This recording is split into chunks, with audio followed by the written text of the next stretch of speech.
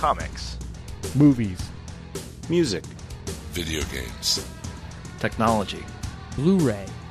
Television. This is the HHW LOD Podcast Network. There was an idea called the Avengers Initiative. The idea was to bring together a group of remarkable people, see if they could become something more. See if they could work together when we needed them to fight the battles that we never could. It's an old-fashioned notion. Banded together from remote galaxies are the most sinister villains of all time. The Legion of Dudes! Dude. His dudeness, duder, El Duderino. Dude! Dedicated to a single objective, the conquest of the universe. We got him. Banner? Just like you said. And tell him to suit up. It's the Legion of Dudes Podcast.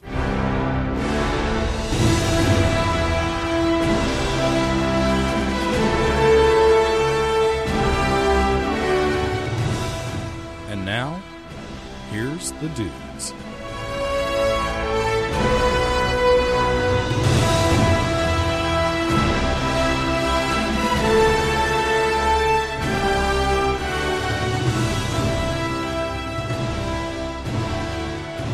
Welcome, everyone, to the Legion of Dudes podcast. This is episode 214, our Avengers commentary. Assemble! Assemble indeed. Verily. This is Russ, and join with me tonight are Mr. Ken Morgan, Mr. Jim Dietz, and Mr. Dr. Esquire Jordan from Jersey. Evening, fellas. Can you believe that we're finally here? It seems like it was so long ago that we thought that this was either never going to happen, or a pipe dream, or a distant goal that was never going to be obtained. I will tell you what's even more amazing, what's more unbelievable than that. 2 in a row, baby. Ken Morgan is on 2 episodes of Legion of Dudes in a row. That's golf clap It's worthy. a streak, buddy. Yeah, I've got CNN on the other line right now. Seriously. And- I mean, I went back and listened to some of our commentary tracks, and in the last, at least the last 2, maybe 3 of them, I've said every one, people said this would never happen, but look what's coming up, and here we are. I know, this movie's great. Uma Thurman, Ray Fiennes, Sean Connery, and that weather control machine. Those robot bugs. It's pretty awesome. Nice. You do realize this is Marvel's The Avengers, right, Jim? Is that why they put I'm actually asking, I never thought of that. Did it say Marvel's The Avengers? Not just to get the name Marvel in there? Actually, in the UK, the title of the movie is Avengers Assemble, because they wanted to avoid confusion with the Avengers TV franchise, and yes, that's why it is called Marvel's The Avengers. It's almost 1 year ago that we sat at Comic-Con and saw a bunch of footage and got really, really jazzed up and had a great right. time. You guys at New York Comic-Con with that panel. That's right. Yeah. Sadly, we won't be there this year, but I believe it's a year ago this week that we did our Thor. oh wow, yeah. My dad's in the other room right now watching Avengers. He's like 3/4 of the way, well, maybe a little over halfway through. And so I was out there watching that first half before I came in here to podcast. And I kept being like, oh, see that thing over there? That was at Comic-Con. See that right over there? I got to touch that. That was at Comic-Con. I think he was pretty sick of it by the time I left. He's like, yeah, whatever. Don't you have a podcast to do? All right, so this is going to be a long one. So make sure you have your beverage of choice. You'll have to have dual pause if you have to go potty, because you'll have to pause the movie and pause the recording. But we're just going to jump right in, and I'm almost sad to say that because of, I think, maybe because of the Disney merger, we still do get the Paramount logo, but the swirling star Paramount logo fade in has been kind of our cue, friend and comfort for these commentaries for the last several. But we're not going to get that this time. So I know that most of us are going to be working off of the Blu-ray copy. I know Mr. from Jersey, as he mentioned, his father is absconded with his DVD copy. He's actually going to be working off an iTunes copy. But we found that they all pretty much sync up at the right spot. So if you go ahead and put your file of choice and get it queued up. If you have the Blu-ray in there, I apologize ahead of time because you're going to have to skip through. It is a Disney thing now, so you're going to have to skip through 15,000 previews that are somewhat unskippable. Does it have Disney's Fast Play where it will actually go right to the movie immediately after all of the trailers? I always thought that was an oxymoron for calling it Fast Play. Yeah, exactly. It's like, we're going to make you wait just a little bit, not a lot. There is a menu before the previews that just it says like play or something like that, and it'll skip you, I think, to just the actual, it skips you basically past the previews and then into the intro menus of the Blu-ray, which has a pretty cool setup. It's not really a dynamic menu structure, which whenever I see stuff like that, it makes me think that down the road they're probably going to double dip us on some kind of mega super feature, but a pretty cool menu structure. I like the way they take you into the menu with the Shield helicarrier wireframe, and then we get a bunch of character-specific little montages as it scrolls through. So not too bad. But anyway, when you actually play it, we're gonna pretty much as soon as it starts, immediately pause your recording. We're at the 1 second mark on pretty much all of our devices. So we have the black screen because right at the 2.5 second mark, we start to get the Marvel flip where you get to see all the cartoon or the comic characters flip by the Marvel logo as it fades out, which then transitions into the Cosmic Cube / Paramount logo where we get the 100th anniversary. So get everything queued up now. And go ahead and pause your podcast recording. And when we come back into the podcast recording, we'll do a 3, 2, 1 unpause, just like normal, and it'll bring everybody in and they can start their viewing and listening as they choose. All right, everybody. So now that you have your movie queued up and your pod listener of choice ready, we are going to go. So it's 3, 2, 1, unpause. Now, they usually try to put comic scenes in this flip that's related to the movie. I remember Daredevil, you could see clearly Daredevil. But I couldn't quite make that one out. It was going too quick. I think I saw Iron Man really quickly. Yeah. There's our Paramount logo. I missed you. And it's in the middle of a Tesseract.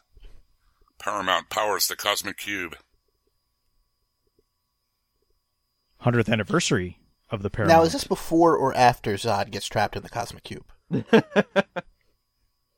mixing your movies. I will say right off, the Blu-ray quality on this thing is out of this world. I know Blu-ray.com gave it like a 4.5, but to me it's very pristine. I mean, the comments they had was these opening scenes here are a little dark, but it's just crisp and perfect. I'm really blown away at the quality of the transfer that they did for this. I'm even more able to see things in this than I was when I saw it in 3D, because sometimes the 3D, especially in IMAX, comes off a little dark. But here on the Blu-ray, I was able to see everything crystal clear. I totally agree, Russ. I want to see the sitcom where Thanos, Wesley Wyndham-Pryce, and Loki share an apartment. I'd watch it. Project Pegasus. Yeah, quite an impressive spread they have. Do you think they have enough satellite dishes really. there? You know, if you look at the Iron Man 2, actually I think you can see it right on the boxes. But if you go through the Iron Man 2 special features, the boxes that Tony unpacked to build the particle accelerator to make what I believe is Cosmic Cube material that he has synthesized, it actually says Project Pegasus on it. Like that was left over from it or something like that. Nice. Yeah. I like how they started this with Fury and S.H.I.E.L.D. because, you know, as we'll see, you know, the movie progresses and the heroes actually come in, you know, that's one of the things that kind of, I hate to say short shrifted because I think the balance, as we talked about in the review, is excellent. But I like the fact that this is kind of what grounds us in this movie, and brings us into the things that are getting ready to unfold. One thing I was always concerned about going into this movie, in this series, was being able to make all these different characters, in particular Thor, feel like they all live together, they all belong in the same universe. And that was a concern I think a lot of people had with Thor, and Thor handled it beautifully. A lot of people didn't like Thor because there wasn't quote unquote enough Asgard. There was too much Earth. But for this franchise, for this phase one, they needed that. And everything came together so well for this movie because they had their setup right. I'm looking forward to the next Thor 2 though next year. I fully expect a lot more Asgard and other realms than Earth, even though I know Earth will be in it.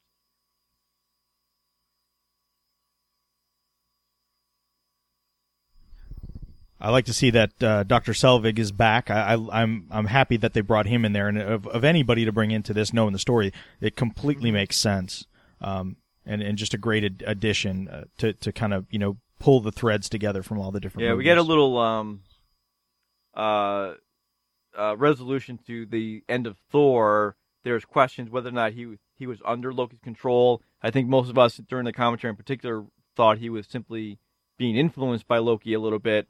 I think it's pretty clear from this scene that he has not been. I don't think he's been under control of Loki. Certainly, though, Loki has been kind of looking through his eyes, if you will, to kind of keep tabs on things. Sure. That's one thing that threw me off with this movie was, other than Captain America with the end with Red Skull, there was never anything on screen that said. That told us or told them that it was a door. I mean, maybe they discovered it as through their experiments over the 60 years, but how did they figure out it was a doorway other than just an energy source? Well, I mean, granted, I am no physicist, despite the doctorate, but I'm pretty sure a tesseract, the actual theoretical thing, is a doorway through space and time. So, I mean, it's a fourth dimensional cube in a third dimensional space, making it, like you say, Jordan, a portal between the two. I think it was kind of tied in Thor, though. I mean, with the transportation of the Asgardians or whatnot. I mean, Jane Foster was trying to track down that, the phenomenon of those storms. I think obviously, through this research, Selvig's kind of seen that. Well, yeah, but that was pretty clearly the Bifrost, and that's true. That could be that jump that they went from the Bifrost to the cube, and maybe up until Thor, they didn't really. Oh, there's our buddy Loki. The ladies love him.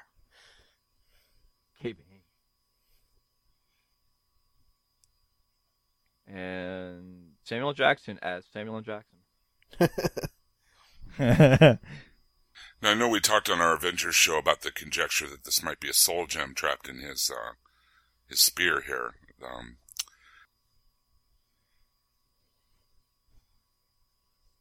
I don't think so. I don't think so because if I recall, when I finally did see the Infinity Gauntlet in Thor, which goes by very quickly, it looked pretty intact. So I think it's just simply cube energy or that similar type of energy that the spear is harnessing or is powered by. This is after Thor, though, so we don't know what could have happened in between the two. There's a great theory that we talked about online or on the show, I think, that Loki's whole plan is simply to get back to Asgard, and he really won. Like the end of this movie, he was victorious because he goes back to Asgard. Possibly to retrieve the gauntlet, which we know was safely in the armory. I'd probably vote that it was more of a plan B, because he seemed to really want Earth. But I mean, I could buy it if that's what it was eventually revealed to be. And that was the suitcase that has caused so much controversy now. How Marvel's lawyers overlooked that, I do not know. That's a rookie mistake. Some people were complaining that Clint Barton was used in the way he was, that he was basically turned into a bad guy at the beginning and then used as kind of Loki's pawn and got kind of the short end of the stick. But I didn't see it that way. I think he came on strong at the end. I think it made sense from a story perspective. They would need a Shield insider to be on that team, and he got to be able to kind of show off his skill in a fierce way without kind of being the good guy that kills kind of thing. So I never shared that criticism. And it's kind of a nod to Hawkeye continuity too, because he started out as a villain. Sure. Yeah. Was it the Circus of Crime? Yeah, that's right. And then he also had that time period when he was leading the Thunderbolts where everybody thought he'd gone rogue again as well. So he's always had that kind of side to his character where sometimes some people aren't sure which side he's playing, even though he's established now as an Avenger. So it's kind of cool to be able to put that kind of dichotomy into the character without having to have all that baggage of history. Ladies and gentlemen, unnamed female S.H.I.E.L.D. agent. It's okay. As long as she keeps wearing that suit, I have no problems. One of the deleted scenes is Maria Hill being debriefed and like kind of questioning Fury. That definitely fits more to the Maria Hill character that we know. But the way they cut this movie, it didn't really fit. It definitely has more of a hopeful hero's feel to it. But she definitely questions, in that scene at least, you can tell she questions Fury's motives for bringing them together. But I find it a stretch to blame the Avengers for what happens in New York later on.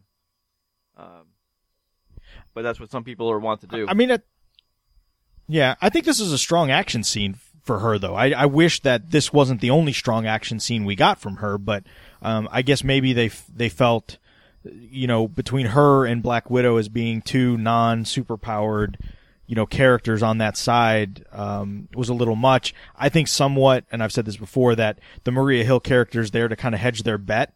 If Samuel L. Jackson gets tired of this or gets too expensive or whatever, Cobie Smulders is probably going to be a cheaper option for them to get down the road, and it would obviously still fit in with what's to come if she became. As long as she wears a T-shirt that says Nick Fury was right. There's a great special effect I had missed until this viewing, and this is the fourth or fifth time I've seen the movie.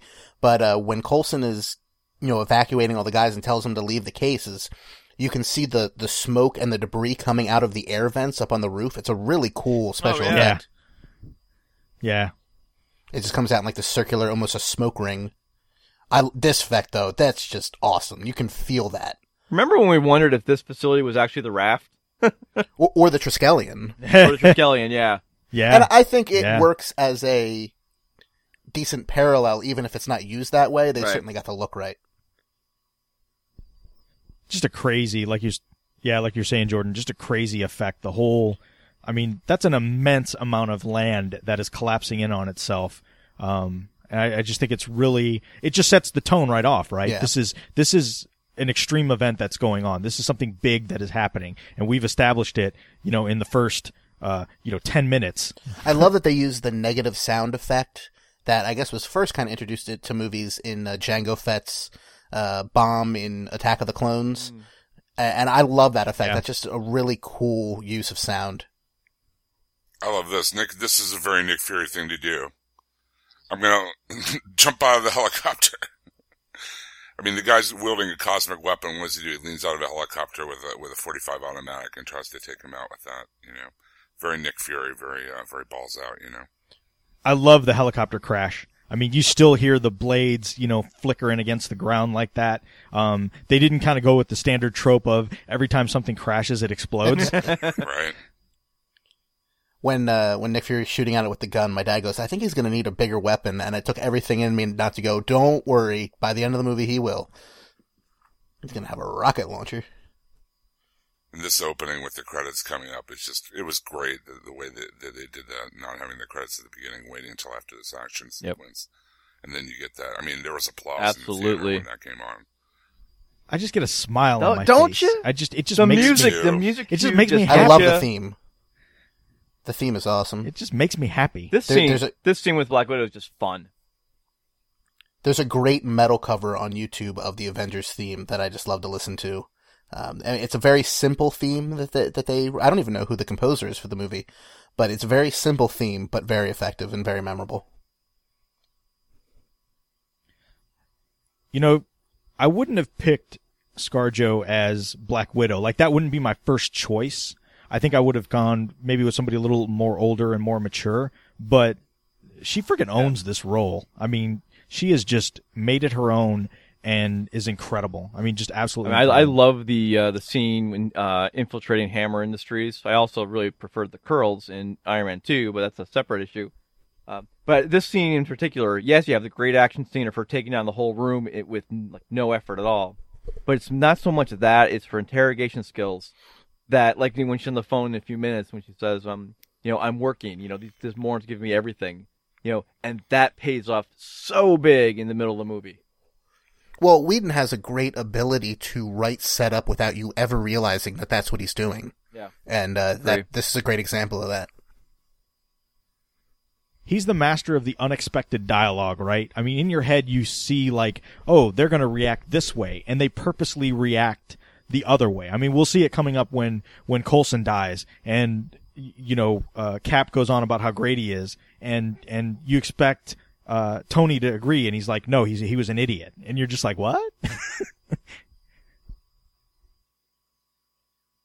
Getting back to what you guys were saying before, I cannot think of a miscast person in this whole movie. I think the cast is just solid all around. Even, I think probably the toughest sell for me was probably Chris Evans as Cap, but I mean, the Cap movie sold him on that, the character for me.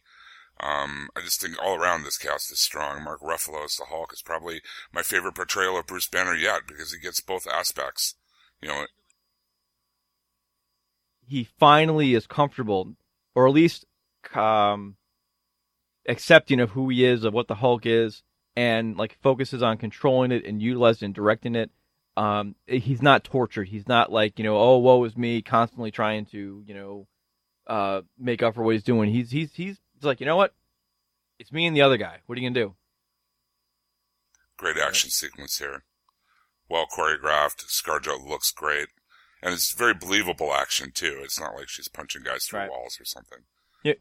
And There's only one fighting on the other Yeah, end. I love that scene. Yeah. Great cut-in shot. The backwards headbutt is the only one that you could tell like there was no connection made. But other than that, I love the scene where sequence. she like the flip. hits the floor and then goes back up. I'm like, how does she not crack her skull open in that move? But directed that way. Jim, you mentioned about not being a miscast person, and about Chris Evans in particular, how he owns that role. He absolutely does.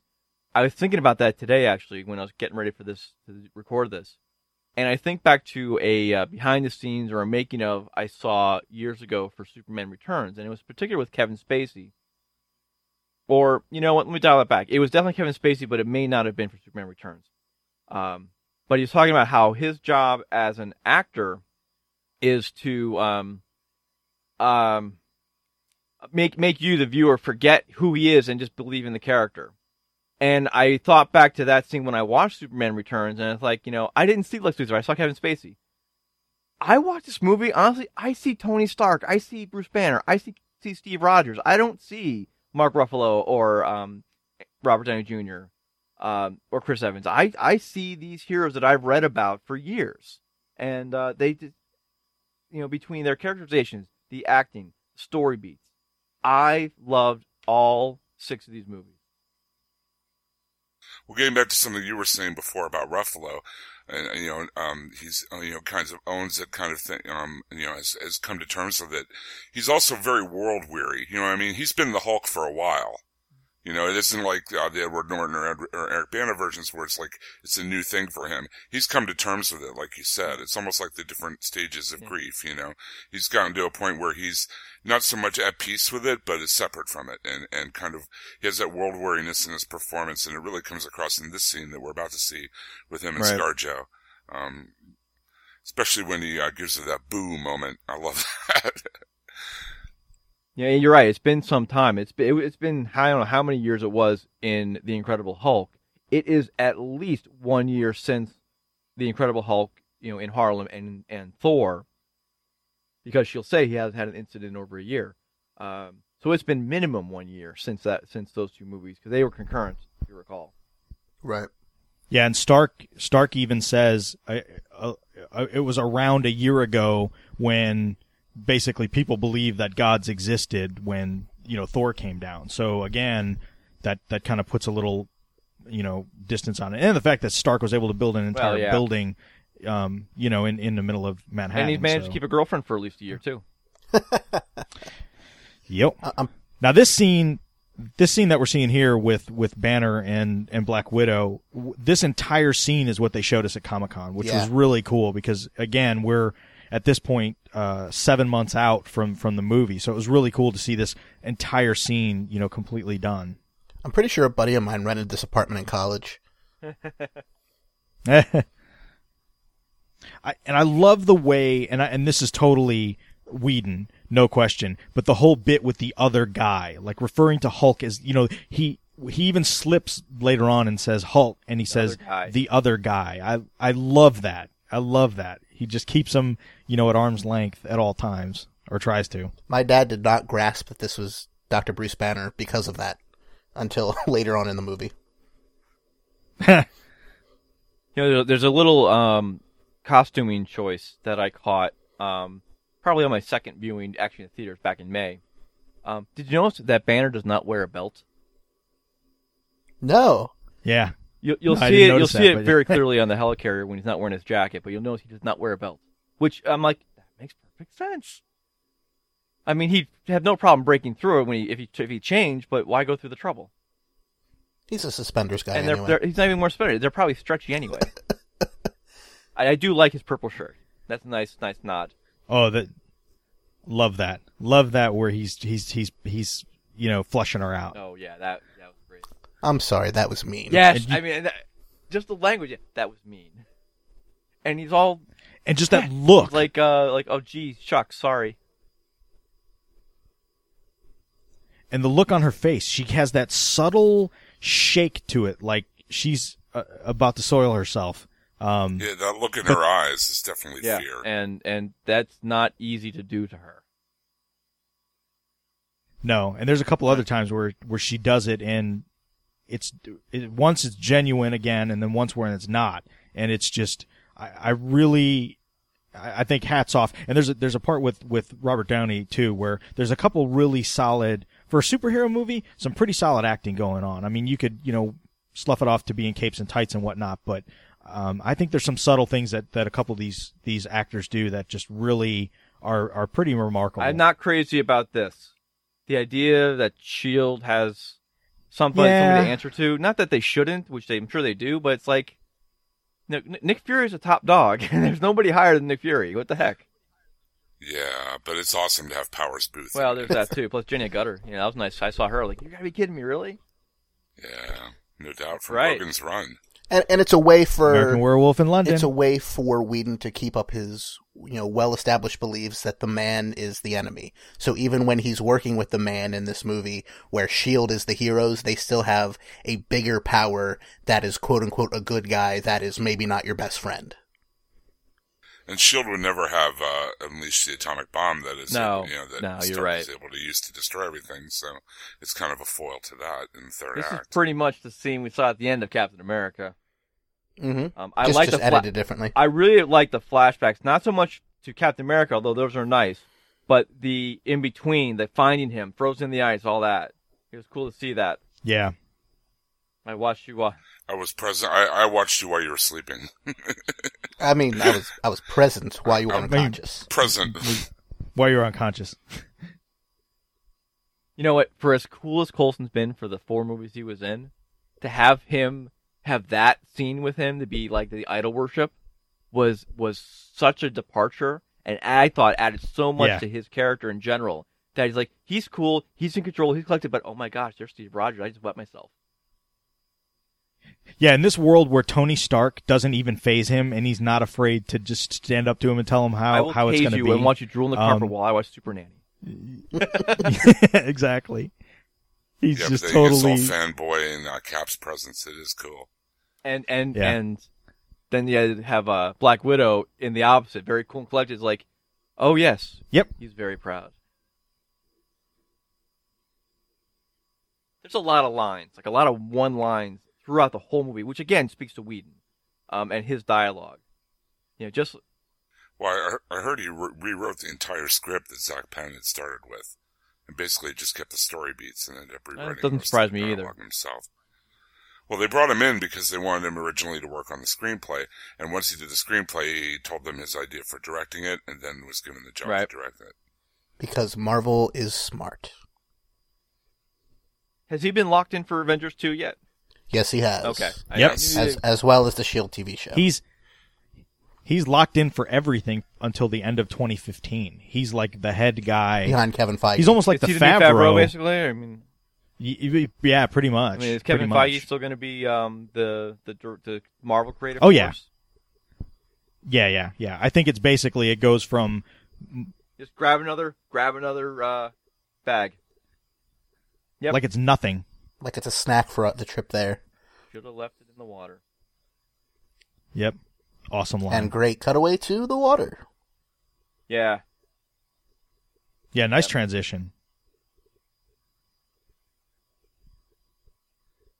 I think, and this is just me, and I said this too, I sound like a broken record. I think that the way this should have been edited was either this scene or the previous Cap scene should have been edited in after the first Black Widow scene, so we didn't have like two Black Widow scenes back to back. I think that would have broken it up a little nicer, but again, ungodly minor. Well, that would have been good because when Coulson was saying, "I've got Stark," and then go to Stark. It almost ruins the movie, but her shorts kind of bring it back.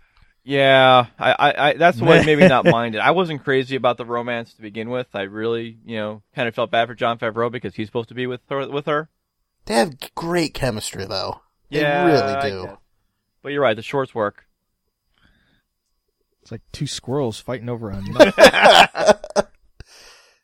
I love the spinning rings. This was so cool. They've really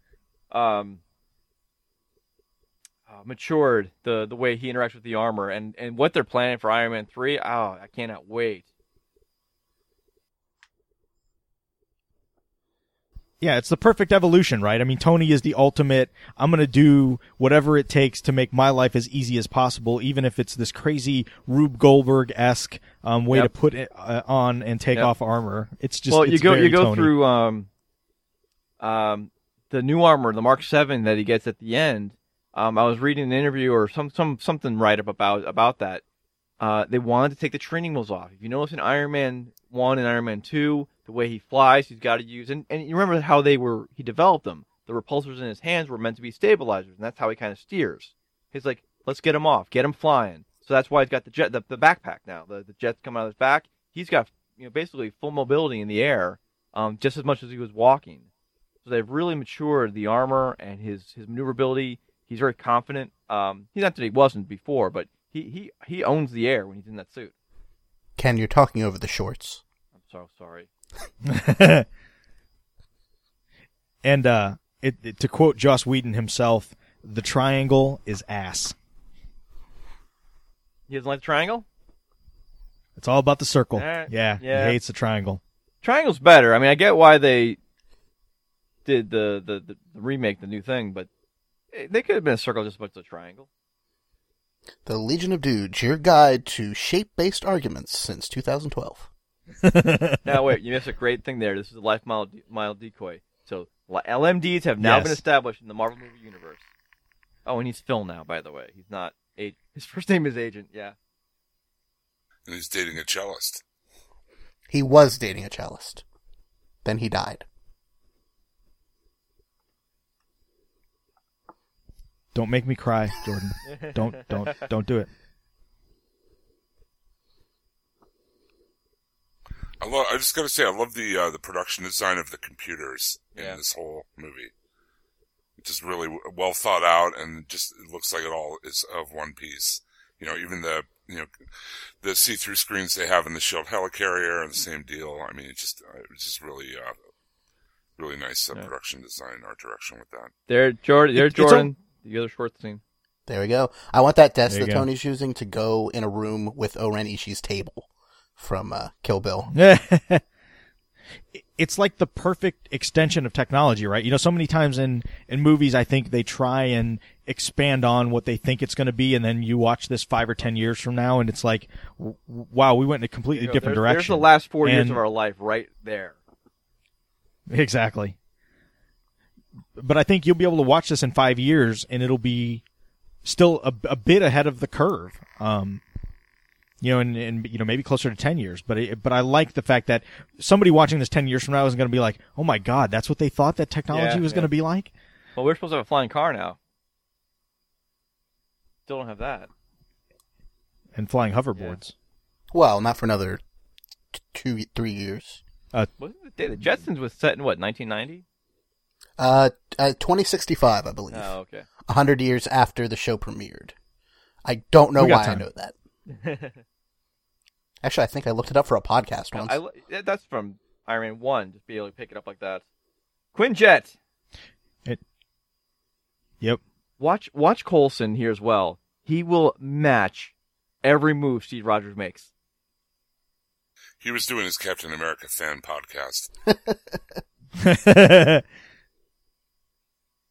And, he has this great line too in the scene at the end. I think we can use a little old fashioned.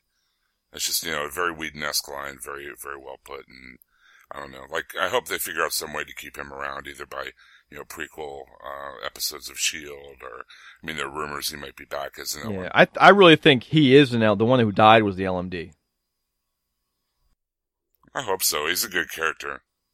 I don't think it's a set deal. He's dead. Well, there's that too. No body, no death, right? Yep. Speaking of old-fashioned, I could use a drink right about now. Watch this. Steve's arm up, his arm up.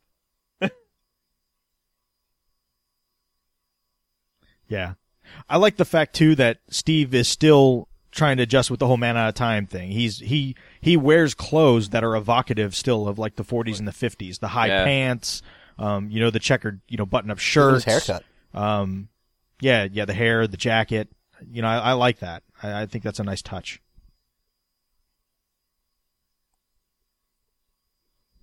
And we point this out with all these movies, but I think this one in particular, it's the subtle things that really just make it a complete home run. It's all these little touches that, most people aren't going to notice, but if you really, you watch it multiple times, you really pay attention, you notice things like, the score shifts, where they homage all the other movies. Having to do the score of this movie must have been impossible because you're constantly having to shift into everybody's theme all the time seamlessly, and make it work. And just little, just the way that the sound effects all are standard, and, just the way things bounce back and forth. All right, so now we're having a little communication back with the Chitauri leader with Loki. I liked how they use the staff to initiate this, and it kind of happens in his mind. This is, I've talked about it before, but this is my least favorite scene in the movie by, leaps and bounds. I love Alexis Denisof, especially now that I've seen Buffy and Angel in full, but wait, the character of the other just does not work for me. That's Alexis Denisof? Yeah, that's why I said Wesley Wyndham-Price, Thanos, and Lauren, Loki dude. before. No, not Lauren. Wesley. No, not Lauren. That's Wesley Wyndham-Price. No, The guy playing I'm Lauren is sorry. unfortunately Lauren's dead. dead, Yeah, he died a couple years ago. Yeah. I'm sorry. A heart defect, I believe. It's been a while since I've seen Angel. Yeah, the one thing I like about this scene is, and all these scenes that take place in this universe, whenever you read the Marvel Cosmic stuff, especially I've recently been going back through and reading Infinity Gauntlet, and Jim, I'm sure you'll agree, is you always have these weird structures that are just like out in space. Like Thanos will be on this weird rock in the middle of space and just kind of talking. And when I look at this scene, it just reminds me a lot of that Marvel Cosmic stuff where you have this rock-like structure in the middle of what looks like space that has no reason to really be in the middle of space acting like it is. Other than it looks really cool and lets you know Exactly. it's part of the Marvel Cosmic stuff. I'm pretty sure Whedon said he based that staircase directly on a Starlin design. Now, if you notice in the background there, that one of those giant Chitauri worms was kind of flying in the background there as he was pawing his face. Foreshadow. All right, we're about to come up to another one of my personal favorite scenes here. Not so much a scene, but a line. He's very proud. When Cap and Bruce meet for the first time. Yeah. Seeing the Quinjet here and actually seeing 3 on screen, do we ever see when Loki's forces steal their Quinjet? No, but they are S.H.I.E.L.D. agents that have been procured, acquired, absconded with. So, no, I don't think we ever see them actually take one. I was just curious because I hadn't thought about it till I was watching it again today, earlier. No. I love that.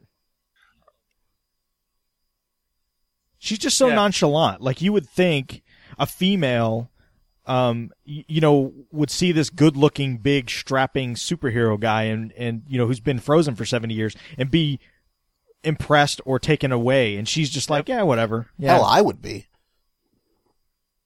Here it comes. Yeah.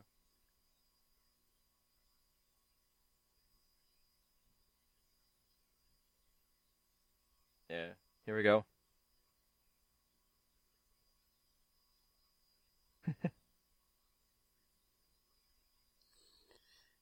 Now, in that last scene with Loki, or maybe it's later on in one of those scenes in the subway, he mentions that S.H.I.E.L.D. has many enemies, and that's where he got a lot of those guys. Right. Do we think it's AIM? Do we think it's current Hydra? Somebody else? Could be a lot. It could just be yes. Yeah.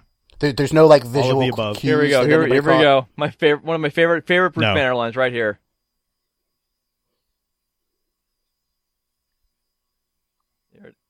Well, maybe anytime now. I know exactly what line you're referring Oh, I'm sure you do.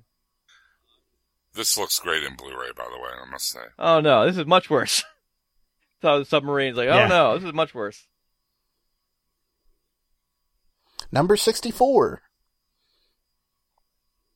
This came out way better than I thought it would. Like, I was really a little nervous about how they'd pull this off, and it just fantastic. Oh, it looks fabulous, really. And like I said, I'm new to Blu-ray, but this one's really showing off what it can do.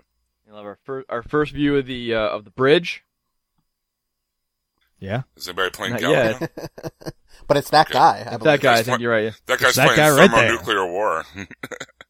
Another great Steve Rod. Just a moment. It's a touch. It's a little simple thing. He just pulls the $10 out and hands it to Fury, and that's it. Not a word spoken between them. Yep.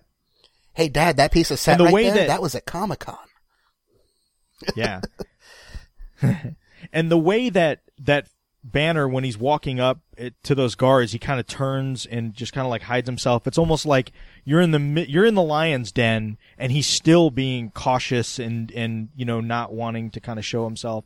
I love that take on Banner. It's just Oh, very yeah. subtle and just very well played. Awesome concept for the cloak. I mean, they could have, totally gone, really cheeseball on it and had some kind of field generator. Never says a word. You're right, Russ, and the effect doesn't look cheesy at all. It looks actually really cool. Yeah, we didn't talk about it when it happened, but the way Black Widow talked to Banner, saying how, well, we've never lost you. We've been keeping track of you and keeping other interested parties off you. Like they always knew where he was. He was trying to lay low, stay away from Ross. They kept him away, but they knew right where he was when they needed him. Because as you said, Fury trusts him, and that's right there. It's like, thanks for coming. When you're done, you can go. That harkens back to the extra we saw on the Thor Blu-ray, where it was Jasper Sitwell and Coulson sitting in the diner, and it turns out that the way they kept them off was having Stark go over there and just kind of disrupt basically that was explaining the that extra scene in Hulk. Yeah. Here it is. Where do you find all these people? S.H.I.E.L.D. has no shortage of enemies, Doctor. All they need to have is like a beehive in the background or something. I understand what people's thoughts were, how there was a lot of setup, there was a lot of stuff going on, but I never had a problem with the pacing. And you think about it, right after this scene, we're pretty much at the big scene in Germany where they all get together and then Thor's there, and let's go. And then the whole second half of the movie is just battle, battle, battle. I never once looked at my watch any of the times I saw this movie. No. It does not feel like 2 hours and 20 minutes. And I'm so glad they got an actor of Jeremy Renner's caliber to play Hawkeye, because that I imagine that would be one of the toughest roles to play. I mean, the rest of the guys, the Hulk CG and Iron Man is mostly done in the suit and CG or whatever, and he doesn't really have any powers. He has to make a bow and arrow look like he can hang with a guy who can turn into a giant green Goliath and a guy who builds mecha for and fun. Boy, does he! And he owns it. He totally owns it, and it's great, especially when he's evil and they infiltrate S.H.I.E.L.D. later, or in this scene here, even, it shows why he's so effective and why he belongs on the team. And I was so happy they did that with Hawkeye. I thought it was weird too that, Coulson says, oh, we have every, tracking on every camera and every cell phone on the planet or what have you. And that was like the big ethical dilemma at the end of The Dark Knight. Yeah. Remember? Like, he had the same kind of technology, and he's like, this is too powerful. But here, it's just here's a government agency who's got it as opposed to a private citizen. Yeah. I still maintain that Egyptian relic in the middle of the room has to have some connection to Moon Knight. It might have been. Maybe. Hey, it might have been. We saw the original Human Torch in Cap. Why not here too? Have something. Right. You guys with the Blu-rays might be able to catch details I can, I'm not sure. But The Arrow's dropping guys. plus we know from Hickman's S.H.I.E.L.D. series that that's the original S.H.I.E.L.D. Have they finished Volume 2 yet? Last I I checked, think they were there's still stuck on one 5. issue out. Yeah. Yeah, unfortunately. All right, this device is creepy, and why the sensor itself is situated to accept this reader exactly as it's. Because you watch, he has this little device with a tripod, and it nestles right into that reader. That, in theory, someone's just supposed to look into. Don't question the I cool know. tech. Just roll with it. It looks cool. I love My that. wife's so funny. She's Boom! like, my wife's like, I don't like that scene when he puts the thing over the eye. She's like, I don't like that. Great musical cue here. The whole thing is just well done. See, it nestles right into the. Now he is physically damaging this guy, right? He's not just scanning his eye, right?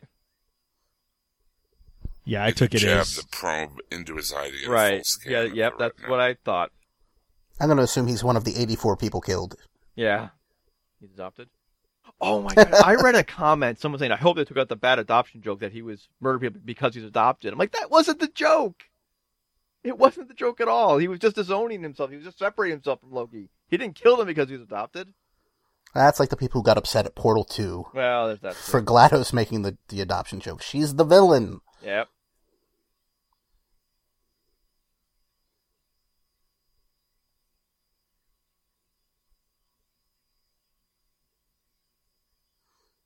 That's Now this street scene here is actually filmed in Cleveland at Tower City Center. in Little Germany. That's the Cleveland Terminal Tower that he's standing in front of. nice. And again, perfect Loki. Just Hiddleston. Just again, somebody that just nails the role and just kind of came out of nowhere. I mean, when we were at Comic-Con, he was like the big hit. I mean, everybody wanted to talk to him, and you had Chris Evans up there, you had Ruffalo up there, you had Cole, you had Clark Gregg, yeah, and everybody wanted to talk to Tom Hiddleston. Ladies love him.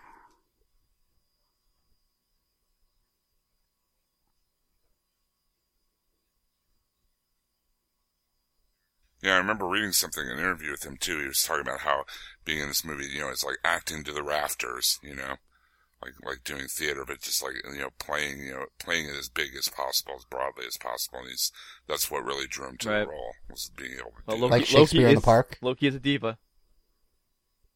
Yeah. Yeah, he is. We wants everything, the pageant, the flowers, the whole 9 yards. So this is Kenneth Tiger, who was the guy that played the werewolf on Barney Miller. For those of you that remember Barney Miller. I have no problem with the suit. I like it. I think I'm the only one. In context with the rest of the team, no problem. I will be interested to see if they use this costume in Cap 2, how it holds up when he's the only superhero there. I would prefer something without a mask. I think the mask is the part that bothers me the most. I really don't think he has that much of a secret identity to speak of. Well, and after this movie, I mean, he's got the mask off for most of the big battle. Presumably he doesn't need to protect it anymore. If you're paying Chris Evans all the money you're going to pay him, you don't want to see his face hidden. So that's, that I think that's more of it than anything else. Good But, point. and then it gets to selling toys, right? We know, just like they change Iron Man's costume once or twice a movie, they're going to change Cap's costume for the next Cap movie, if for no other reason, just to be able to sell more toys. Yeah, they changed Thor's costume again for the second movie. Yeah. Yeah, this entrance is great, especially with the AC/DC and everything. It's just Oh my god. hilarious. Perfect. It's Pitch Tony perfect. Stark in every way. Just that landing, just the power. It's just awesome. Everything this guy lights it up. Reindeer games, yeah. And this bit here, I missed it like the first time, and then, I noticed it, but didn't really see how cool it was. Where, he's like, Captain? Mr. Stark? Yeah. I like how the team has been building up and assembling. Pardon the pun. We start with just Fury and then Black Widow. Then She gets Banner. Then we bring Stark in and we get them together. Then we get Cap in there, and now we have the battle and they're all together. Now Thor's going to show up right now, and boom, we have the team. We're ready to go. Amazing that it's going to be about 43 and a half or 44 minutes in before we ever see Thor outside of snapshots on Stark's computer. But it doesn't feel like it. That's what's crazy. It just doesn't feel like it. There's so much already there. It feels right. Plus, his entrance is awesome, too. I mean, he lands on top of the Quinjet in the middle of the thunder and light. It's just great. He's scared of the thunder, not fond of what follows. Yeah.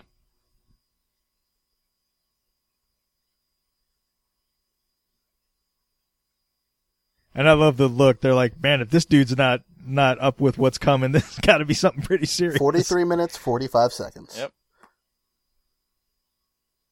This is really Hemsworth's year between this and Cabin in the Woods. Mm-hmm. And doesn't Red Dawn come out later this year, too? I was going to say, I have two words. Red Dawn. The team needs to form. The team needs to get cohesion. Like, Tony's going to go off. Like, I have a plan. Attack. You have to have the classic scene where they fight each other, though. I mean, that's in every comic. Whenever two superheroes meet, there's always some sort of misunderstanding when they fight each other, and then they're all good. And let's not let that scene pass. I mean, we have just seen the Marvel Trinity on screen at the same time. Mm-hmm. I mean, this is huge. This is a great moment. I love that line. There's only one God, ma'am, and I'm pretty sure he doesn't dress like that. I just love that. But, I am a huge opponent of the whole, heroes get together, there's a misunderstanding, they have to fight. It makes sense. It makes so much sense here. So while they're fighting, if Loki didn't want to be caught, which we know he did, well, why wouldn't he have just taken off right then and there while they were busy fighting? Exactly. The one thing I think Whedon did, and maybe it's a sound guy, maybe it was Whedon's influence, that I think he did a better job than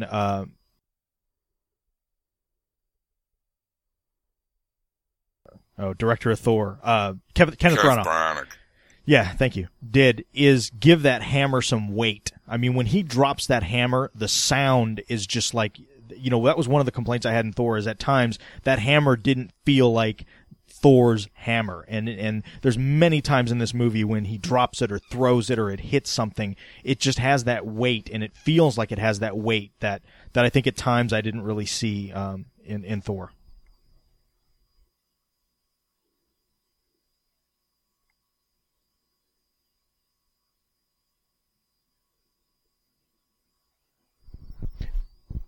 It's funny, my wife, the only one she hasn't seen is Thor, and she was not lost at all. I think, the other thing they did a really good job of is not derailing the whole movie, but giving you just enough to make you understand who these characters are, where they come from, and, kind of a little bit of their backstory without beating you over the head with it. Plus, you get all this character stuff and all this background stuff with these two guys, and it's just broken up with this great humorous scene as Iron Man hits Thor, Listen well, brother, I'm listening. Yeah. I'm listening. My one sister who had not seen Thor till after Avengers said she definitely likes Avengers more after seeing Thor, though. Because a lot of things she just did not understand. Even things down to the he's adopted joke. Sure. And I forgot about Snow White and the Huntsman as well. He was in that. My wife will see any movie with Chris Hemsworth in it.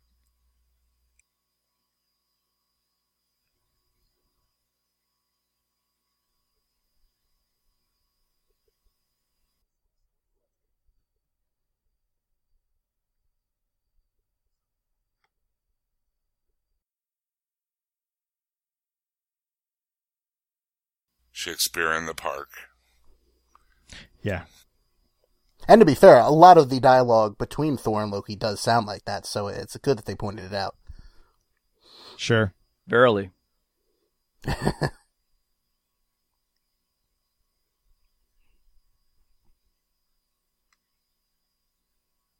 like you said, the hammer really has weight when he throws it there. I mean, if it's enough to knock Tony off his feet and that far.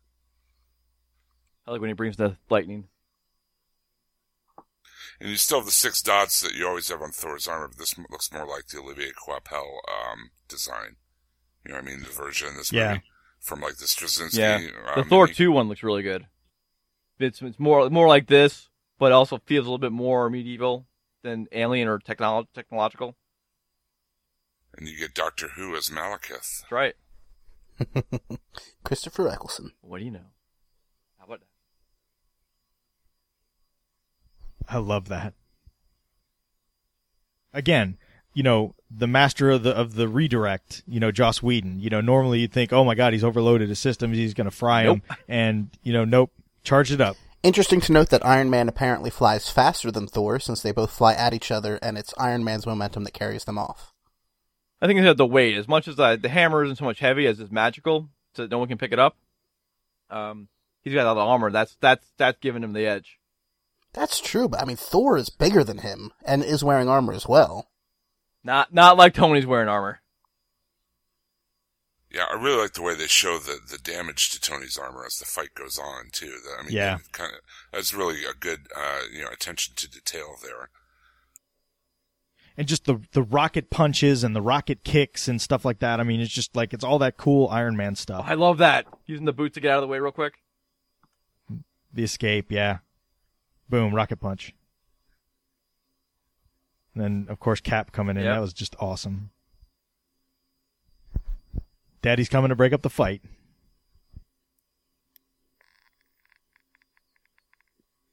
All right.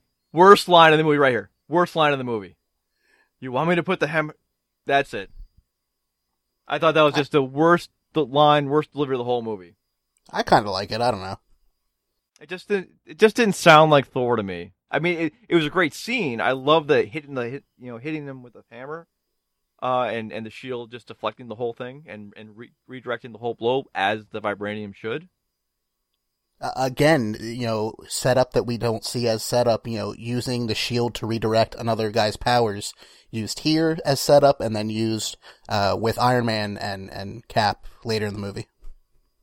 Plus, you're showing how strong Cap's shield is for the first time that actually can do that. The scene with Tony and Cap during the battle at the end, I just got this little chill of geek joy watching that. Just using the shield to direct the repulsor energy. Yeah, I remember some of this footage at Comic-Con too, with the interrogation of Loki. Sure. And Ruffalo and ScarJo watching on the monitor. They showed like a sizzle reel with a bunch of stuff. Right there's a little clue. The way he sees banners, like, it's falling into place. One minor geek nitpick I have about the hammer hitting the shield is when he hits it, you hear the shield reverberating for like 10 seconds afterwards, really heavy. Isn't vibranium supposed to absorb all vibrations? Yes. So why could we hear it? That's my geek. It's a vibranium alloy. It's not made out of only vibranium. Okay. It's made out of vibranium and some other metals. So it's the adamantium that's vibrating. Okay, gotcha. As you can see, the shield is not made of only vibranium. The proportions of adamantium and vibranium, as well as unknown materials, are obviously what caused that sound. Clearly, you did not read Avengers number 276. Ant? Boot. I love it. I love at the end of this where he goes, well, let me know if, what does he say? Let me know if Real Power wants a magazine. I just love that line.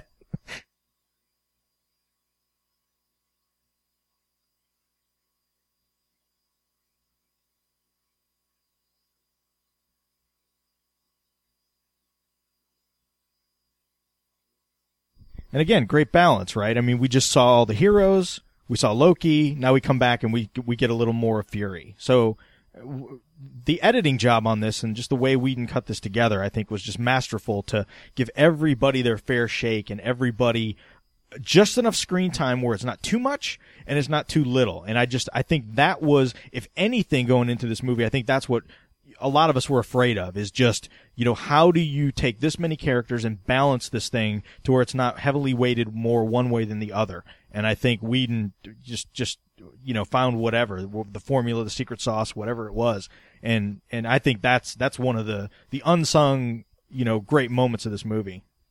Well, if anybody has experience directing a great ensemble cast, it's Joss Whedon, and writing for an ensemble cast. I mean, all the years of Buffy, Firefly, and everything.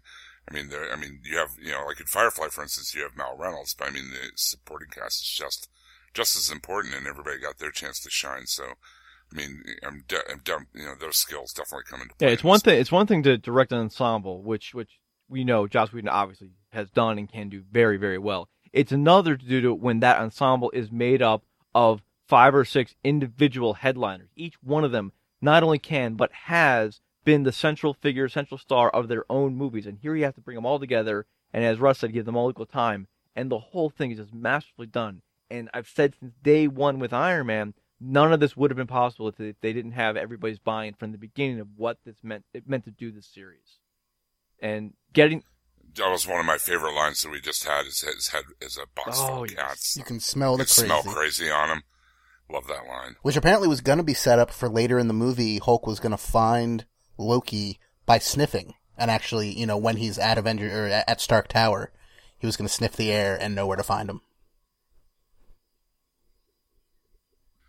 No hard feelings. Point break. Watch it, and I caught it the first time, and they made a point of putting the camera right on it when you slip the bug onto the console, and then like snaps his fingers, interlocks his fingers like that. It's just so smooth. How does Fury even see these? It's exhausting. Sounds exhausting. Another great line coming up with between him and Banner. Of course, we're all know what that's going to be. It's been the trailers. Although it's a different reading than it's in the trailer. Yeah. Different take. Well, the We've Got All the Toys line was a different reading as well, too. Take. And it makes perfect sense that Stark and Banner would have this kind of talk that's coming up here, that they would, and then end up bonding later in the movie. Well, yeah, we'll have the beginning of the bromance. It makes total sense. They're both science geeks, Beginning of the bromance right here. Finally someone that speaks English. Is that what that was? Yep. Which Steve, trying to figure what's going on, trying to follow the conversation, is good enough. But when we get the flying monkey reference, he's like, "Oh, I got that one." Oh yeah. Good catch on the no belt, by the way. I mean, his pants aren't quite at Shane level, but he is compensating. Yeah. And he's got the purple shirt instead of the purple pants. Yeah.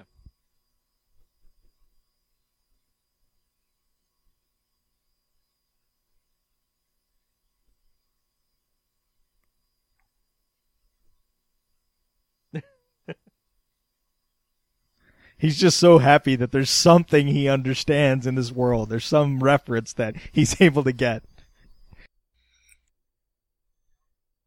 Galaga.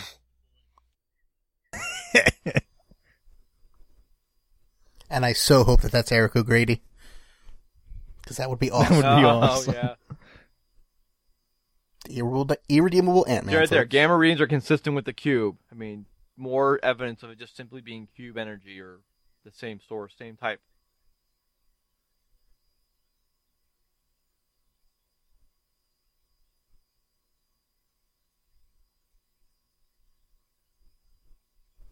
Last time I was in Brooklyn, I kind of broke it. Harlem. Or Harlem. I broke Harlem. I love the Black Sabbath t-shirt, too. Oh, yeah. I like when he's asking him, what's your secret? Yoga, big bag of weed, bongo drums. It's everything a joke, funny thing.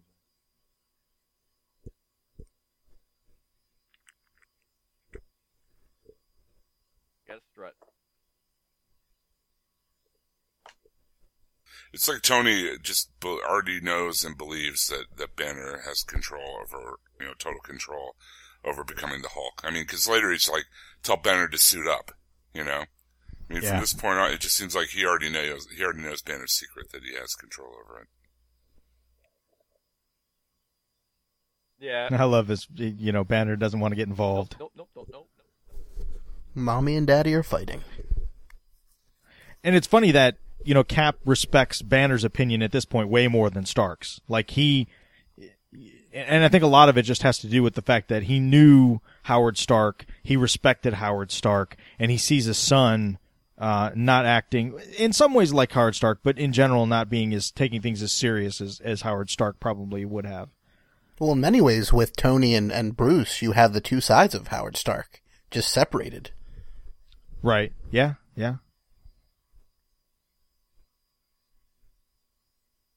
I could not see Edward Norton playing this Banner.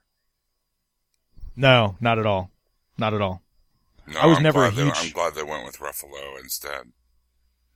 I mean, I'm glad Norton came in and did whatever script doctoring or whatever he did, because I think it made Incredible Hulk a good movie, but I never was a huge fan of his Banner. He was a little too small, a little too tiny. I mean, Banner's not exactly a big guy, but he just, I don't know, I just never really bought him as Banner. It's funny about 100%. the two previous Hulk movies, and not that I like to talk about the first one, but in both, they always talked about how they went through great lengths to make sure to make the Hulk look like the actor, who was Banner, because that's what we changed into. And neither one quite got it, but boy, did they get it here with Ruffalo. I mean, that Hulk, you can see Ruffalo in this Hulk. Oh yeah, no doubt. And I love that they put just enough doubt into Cap's mind that he's going to do a little digging on his own. And I love the fact that his old school methods of just punching things, being stealthy, being the soldier. You got the answer at the same time as these guys with all their crazy multi-billion-dollar gadgets and all this, crazy right equipment. At the same time, I like Tony's line we talked over. It's like that's the guy my dad never shut up about. Yeah.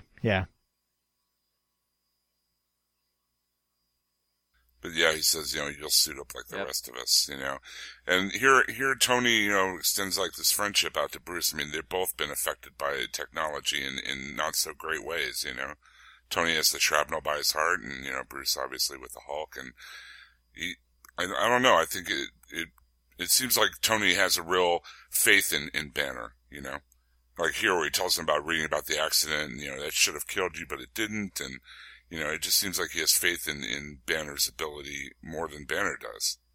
The other guy. Yeah.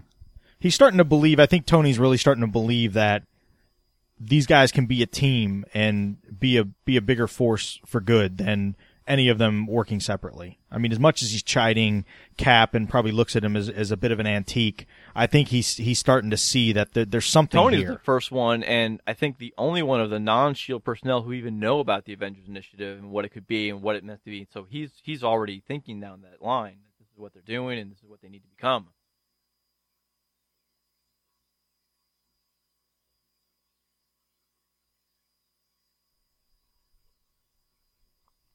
I know I left the Ark of the Covenant in here somewhere. Hey, it's Mirror's Edge. I can't remember here. Is this the weapon he pulls out? Is it a modern weapon made to be used the cube energy, or is it an actual recovered Hydra weapon? I took it as an actual recovered Hydra Yeah, it weapon. looks like one for sure. They just glued a SHIELD logo over the Hydra logo, probably.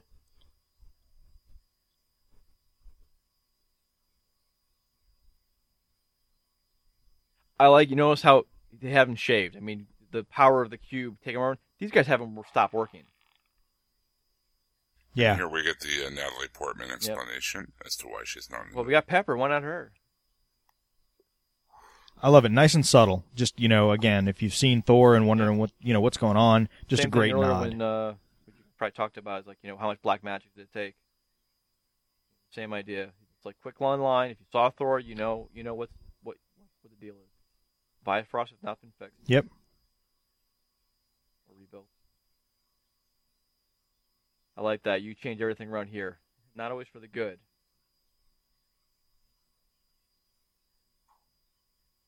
Bill I love it. Snipe. Bill Schneip. Big, sharp, pointy.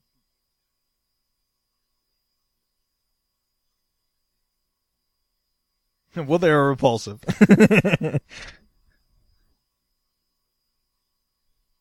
Reminds me of when Anya would talk about the dimension filled only with shrimp.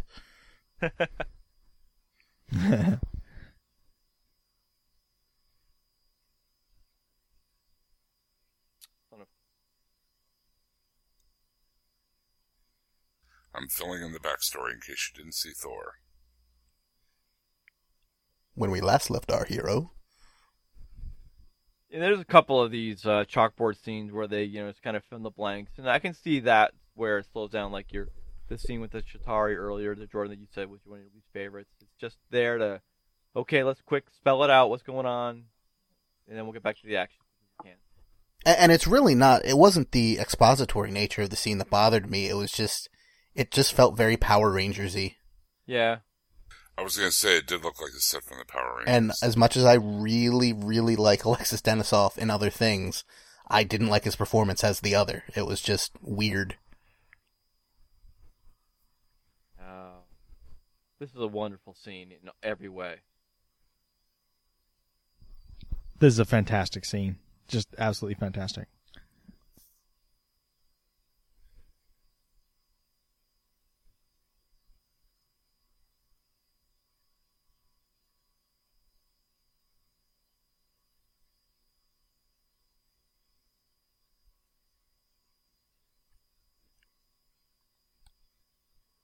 Interesting that he changed, when he was first captured, he changed back into the suit, and, like the suit and tie and scarf. He did? But Yeah. when I thought he just let the horns go away. And he still had he raises his hands, and, his whole suit changes back to the earthwear. Oh, now he goes back. I missed that. I thought he just let the horns fade away and all that, and he went back to what he's wearing now. You only see it for a second, but you can see the wrist guards fading away. I'm not looking at his suit. Yeah, I think that shot was composited that way on purpose. And God bless you, Joss Whedon.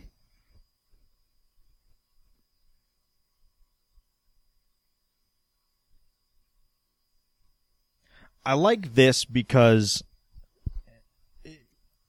we get, those of us comic fans know Black Widow's origin is very convoluted, and it's gotten even more intricate and involved as of recent time. But she just kind of shows up in Iron Man 2, and I love it. It's just a perfect way to give her backstory and to give a little bit of what's going on, but also use to manipulate Loki, which is just fantastic. Right, there's like a kernel of truth in what she's saying. Just enough truth to get him to expose what he's trying to. Right, like with the scene where she talks about, how there's red in her ledger, and he's like, can you really erase that much red? Yes, she's playing him, but yes, she's really feeling that as well, and she'll come back later to reveal that to us as well.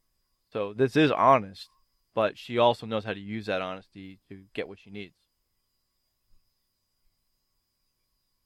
This part coming up here when you see the look on her face, and obviously she's playing along well. But the fact that Whedon focuses on her, and we see this crazy speech from Loki in the reflection on the glass, I thought was just a really cool way to composite that shot. That was just really cool. And according to Whedon, was actually kind of inadvertent. The only way to get a close up of her in that scene was to shoot through the glass. That was just the way the set was built, and that gave him that great reflection. Yeah, see, it's got the Hydra logo and the Hydra mask. The mask. I love it. He gets so riled up that he even spits, like his spittle hits on the glass. I just thought that was awesome. And look at her. I mean, there's fear, there's disgust in her mind, but watch, you see her posture change. And that right there was probably one of the most sexist lines in American cinema that year that no one knew about. That's right. Everyone overseas knew what it meant. It is. Boom. And he's like, what happened? Someone give me the Cliff Notes, please. You got played, fool. I love that. Thank you for cooperation. Wait. What? And then I was all like, what? I think that scene again shows off how good of an actress that ScarJo really is. I think that she showed a lot of range. Again, given the role, I mean, putting it all in perspective. Now look at these two sitting back. They've got one of the most powerful men on the planet in front of them, and they're like, all right, we got this. We're good. Now you talk to us. And here's Steve with his... I'm sorry, what were you lying? Great line.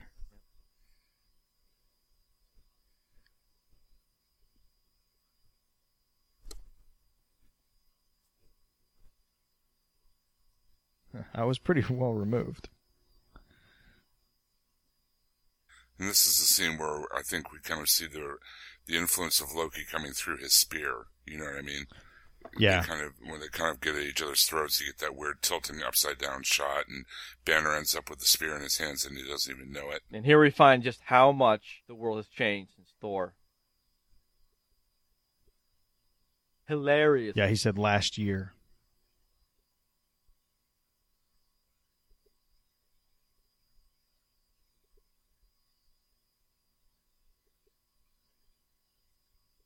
I love this line. The world is filling up with people who can't be matched. So again, totally setting up for the fact that these aren't the only heroes that we're going to find out. Well, we about. saw that from the beginning in Iron Man with Nick's scene at the end. Do you think you're the only superhero in the world? And then again in Iron Man 2, when you see on the screens Wakanda and all that kind of stuff. Yeah. I mean, we saw New Mexico, we saw New York, we saw Wakanda, we saw the Arctic. I think we saw the middle of the ocean, Atlantis possibly. Yeah. Middle of the ocean was definitely it's one. Aquaman. Wrong universe. They're all the same. See, we have that weird tracking shot now, and then it's definitely brilliant. Loki's influence. Yeah, and it's just shown in the direction. You're not spelling anything out. We know exactly what's going on now. I cannot imagine what that camera rig had to look like to be able to spin around like that without leaving anything in shot. Loki is turning the world upside down. Yep. The only complaint I have with that scene is as it drug on, it just really seemed like they were kind of hamming it up, like the arguments, especially Evans, the way they were just kind of talking. It was almost like it was forced.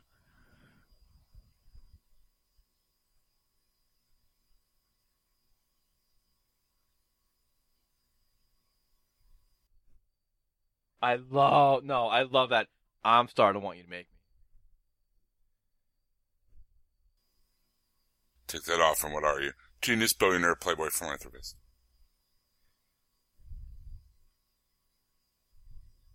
I believe I just heard a sound cue in the background that sounded like a spear being taken off of a stand.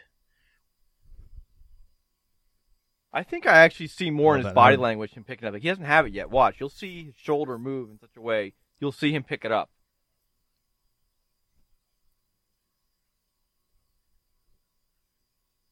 I love it. Came from a bottle.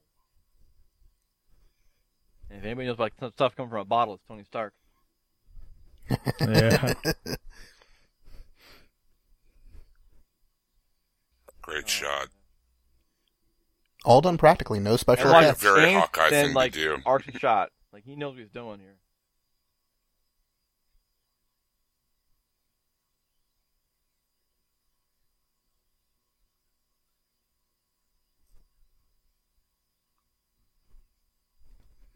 Tiny.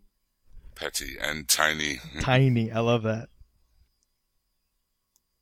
I see Tony's kind of wiping his brow, and it's almost like, and I think, we've seen where the scepter doesn't really affect Tony because of the core. So I'm guessing right here, you're talking about getting the gun in his mouth. That's actually a deleted scene on the Hulk Blu-ray. That's right. I forgot about that. No. Yeah. It's also the scene that we have. We see Cap frozen in the ice getting broken. See there, he just picked it up. Okay, yeah, you're right. Right.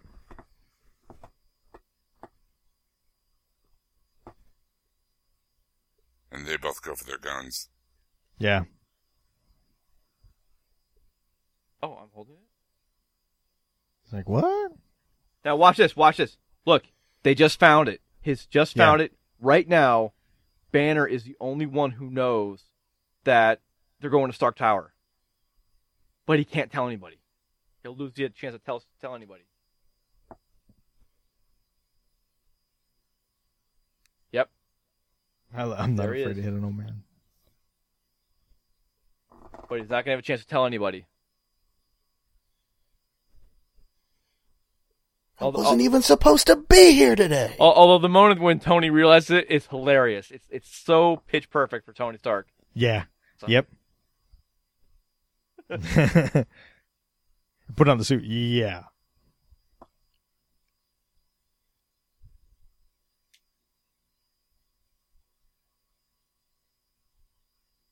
Marvel Comics cliche number 72. If the helicarrier is in the air, it must crash.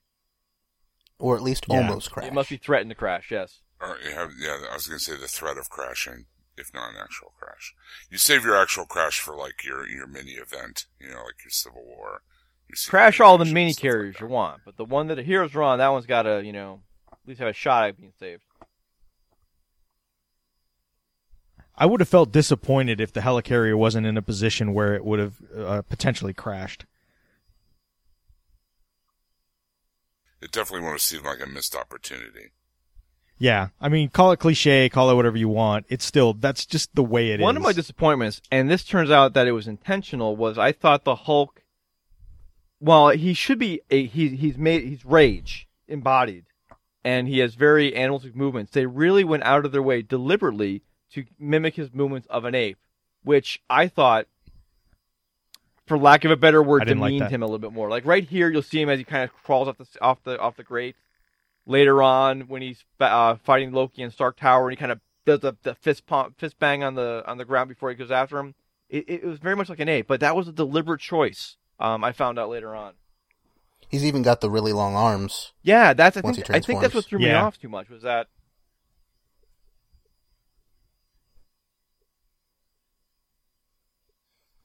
It certainly works well to their advantage, though, when he's jumping from building to building and such. Those larger arms give him more mobility and more options. Even here. Now, I do appreciate the difference between right now and then later in the movie when he wants to change. He's fighting it. He doesn't want to change it yet. He's not ready to change. But that look of sadness in his eyes right there. Yes. I mean, that one glance at ScarJo. It's like he's saying to her, I'm sorry, because he knows what's going to happen next, and he can't stop it. And I think because it was out of pain and injury, that's why he's having trouble controlling it. Like later when it's totally up to him. He can control the Hulk because he's chose to change. Exactly. This was forced upon him. So, that's why people are like, I don't understand why he's attacking her, and then later he's fine. It's like, well, one's about choice and one's about it being forced. Controlled explosion. Exactly. I love this. Is the sun coming up? He asked because he can't see out of one side of his face. Put it on the left. I love and that's the side he the can't detail see of the steering wheel that guy's using is like a digital pirate ship's wheel.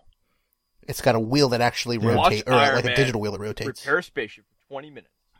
If anybody hasn't seen it, there's a great trailer on Honest Trailers about this movie, and it is pretty funny. I'll give it that. I got this. There's an app for that.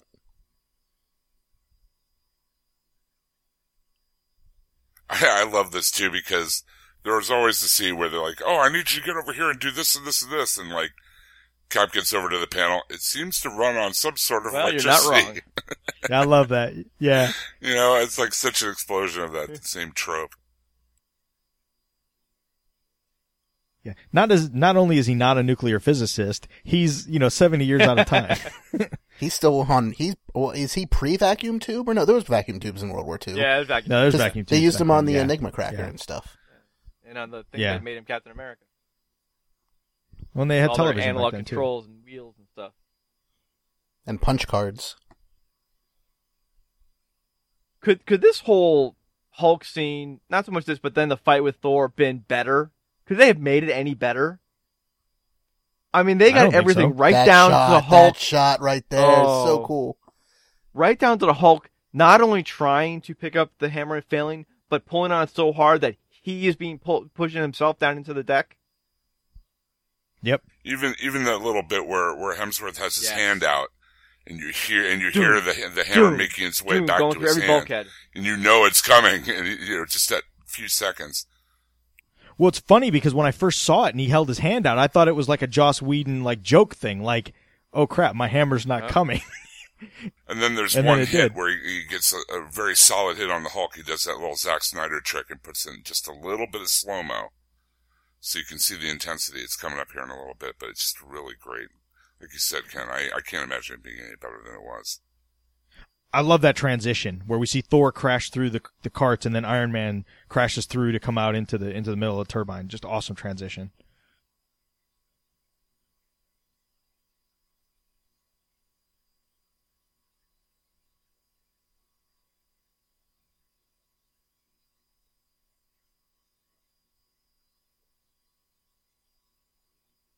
These hangar shots were actually shot on the Battlestar Galactica. So say we all. Here it comes. Here it is. I love the smile. Boom. Hammer? Ah! What's meow meow? Boom! Right Here it is. there. Great slow-mo. That touch of slow-mo, yeah, it just really sets it off. Yeah. It's like a boxing. It was like straight out of a boxing movie. Yeah. I love this. Here it goes. Oh. Deck.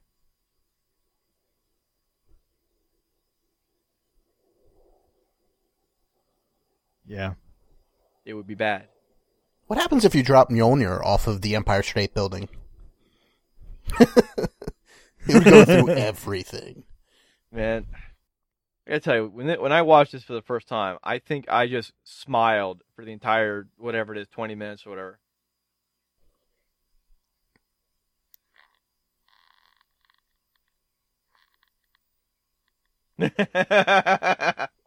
You just shot Marvin in the face!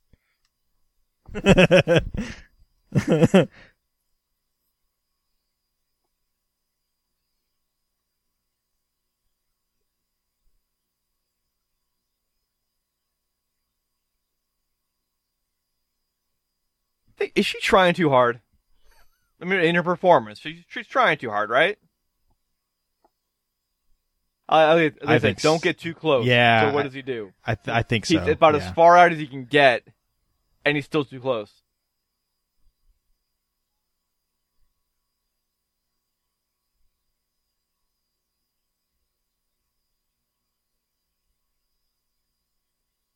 It's like somebody open a window, leave a fly in here.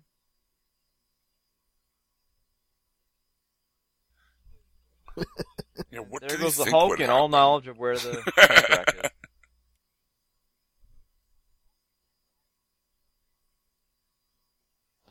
And I love that he's just so frantic, right? He's like, Yep.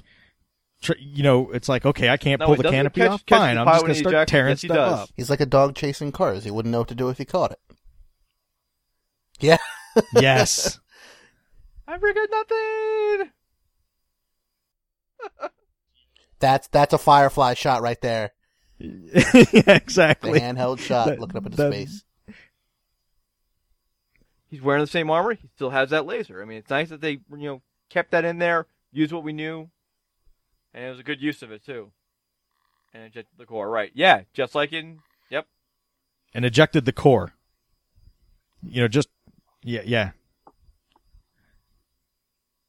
Was that the Wilhelm scream? I didn't notice. Ah! No. I think he said legalize No. it. Is it in this movie? I can't remember. I regret nothing. It's not in this movie, as well as something I meant to bring up earlier. No one ever says Avengers Assemble. Does that bother anybody? Or are we glad that they're holding it for 2? Yeah.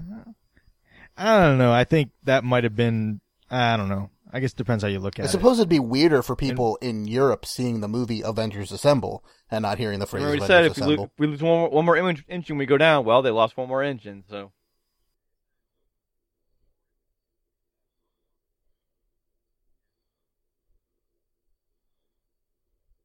But if I keep tapping on this keyboard, I might get it going again.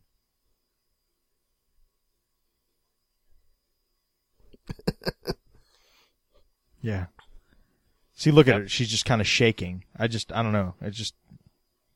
But she knows she's got Right. a job to do. It's awesome. Plus, it's Barton, and she wants to help him. Not that I'm a fan or anything, the way I've gone on and on about her performance, but Yeah. My dad wanted to know, where have I seen her before? I was like, in pretty much every movie. Just not as a redhead. Well, she's been a redhead in a lot of movies. The very first time I saw her was just that long, lingering shot on her at the beginning of I love Lost this. in Translation. Will you ever not fall for that?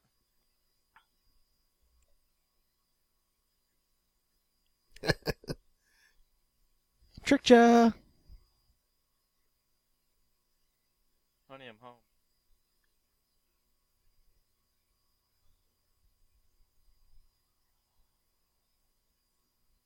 Close quarters fight. Two Great non-superpowered close quarters beings. fight here. You know, both at the top of their game. Yeah. And get to show what they can do. And the heroes get together and have to fight.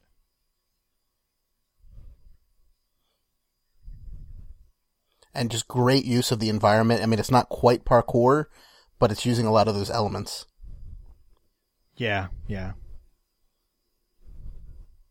There's plenty of holes in this movie. With someone posted once about if it was that easy for him to just burst out of the cell, why didn't he? Well, it wasn't that easy. He did everything he could and finally was able to get out of it.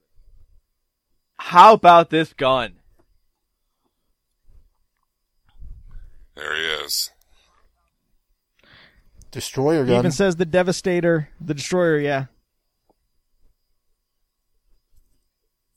Same sound effect, same design. The sound of it is Exactly, just, yep. so good. And that little bit of destroyer tech there in the barrel. Oh, Joss Whedon. R.I.P. maybe. Although he swears up and down Kevin Feige made him do it. Yeah, yeah. Yeah, he said that the only condition is that he'd have to publicly say it wasn't Joss that had him killed off. Because he says, you know what's going to happen when I do this. They're all going to blame I me. like Coulson's character in Iron Man 1. But obviously Iron Man 2 sold it for me for what he was. But yeah, boy, what a great addition he is. What a great character he is. Yeah. That's why he has to come back. He just has to.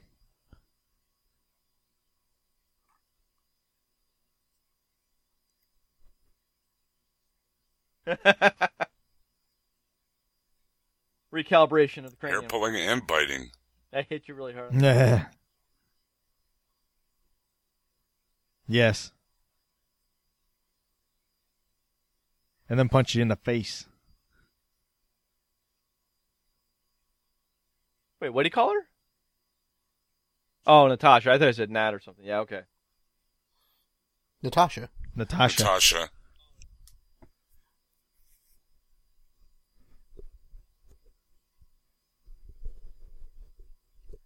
I thought this was pretty well done. I like this little prison falling bit. He's a leaf on And then the again wind. with the hammer. Yes. The sound. I mean, just, the sound that they make the hammer, give the hammer as he's, falling and everything. Love this line here. It's in your nature. You lack conviction.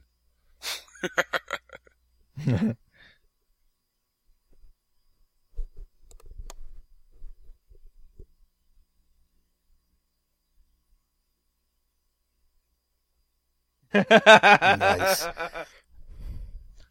Loki should stop monologuing. It's like, dude, every time you start monologuing, somebody beats your ass. Reminds me of, it reminds me very much of a certain scene from Breaking Bad where one character tells another, shut the F up and let me die in peace. Exactly. Yeah.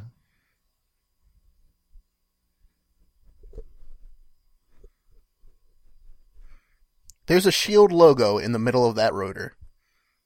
They really Of like to course there brand is. things. Just in case they lose think it and they it's- need someone to return it, they know exactly where to bring it. Yeah, I think at the very beginning when they showed those Might have SUVs, been, yeah. instead of like the Cadillac logo or the Ford logo, I think it was a SHIELD logo on the back of the car. Oh, crap. Built SHIELD tough. I love this is like, oh no. It's like he's got a pinball machine or something. Yeah. That kind of I love the sputtering. Yeah.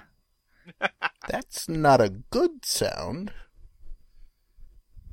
Hello, Dr. Horror.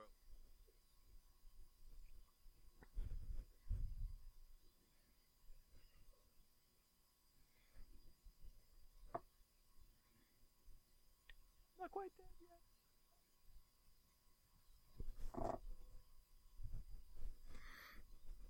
yet. Message for you, sir. The God Rabbited. I thought he said the guy rabbited. He says the God rabbited. Yeah, I know. I noticed that too. I'm watching it with subtitles, and he said the God Rabbited.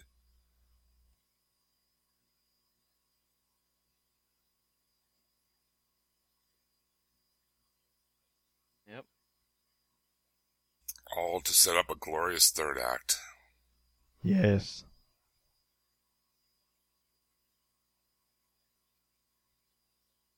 So what do you guys think about the rumors that he's going to be the Vision?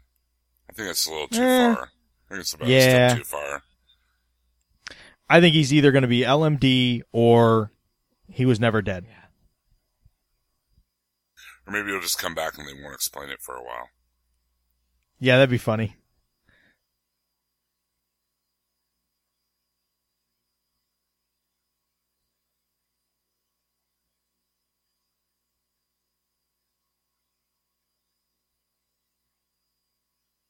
And, for being a big summer blockbuster full of action and a lot of great action sequences we've talked about, Yep. these quieter moments, these character moments, are really what sells the film, Where, I think. we get the story of what the Avengers Initiative really is meant to be.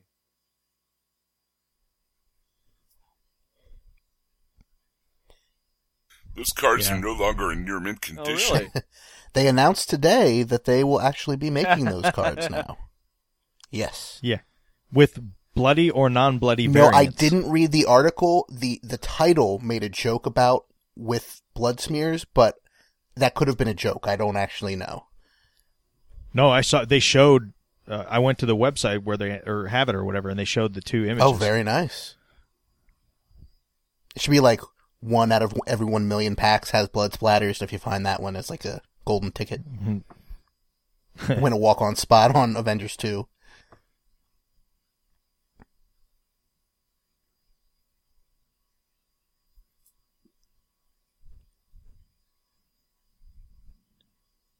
That is a very snug blue t-shirt. Indeed. They were actually supposed to CG on the cap suit, but they just forgot. They ran out of money. How come his chest isn't glowing now? Low on power? Yeah, I noticed that last night when I watched this.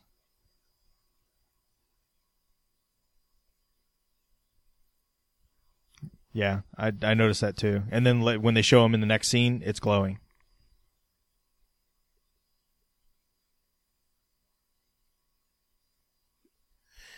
Could just be the lighting in the room, too. Do you guys know, do they use an actual physical element beneath his shirt to do that, or is it all added digitally later? Given the way it looks, I would think they strap that on his chest because it looks.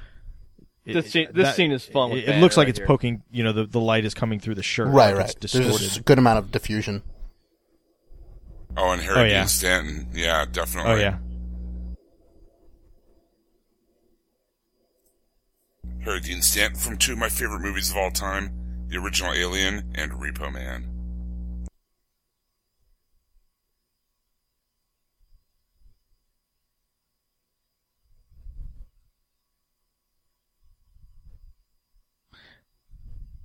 I love the deleted scene for this where he says, "So are you a big guy that gets smaller, Yeah, or I a little watched it. guy that gets really big?" I need to watch the Target disc I got too.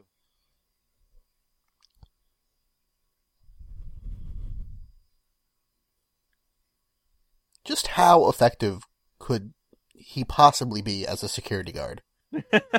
He'd break a finger trying to dial the phone.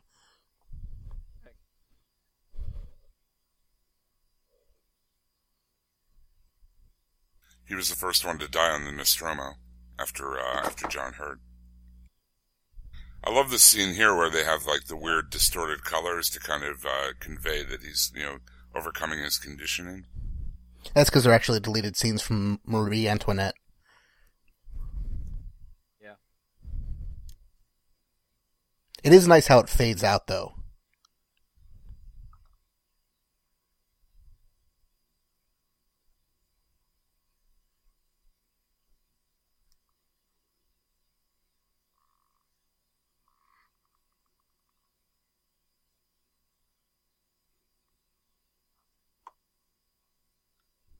Reminds me of Dollhouse. Or Bourne. True, yeah. Bourne Legacy. Yeah, how weird would have That would been be if fun. Edward Norton I was need to still the watch Hulk, that. and then you had the two of them in this movie, and then in that movie.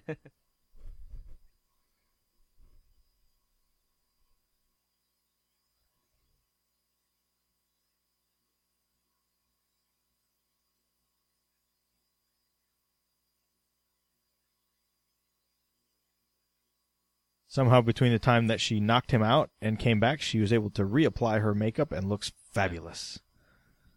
I like the gesture of trust here she has by taking his gauntlets off. Yeah.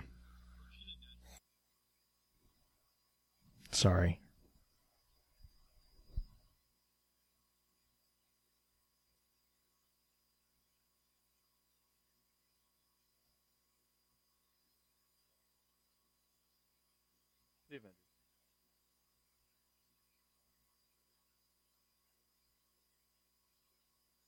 That close to doing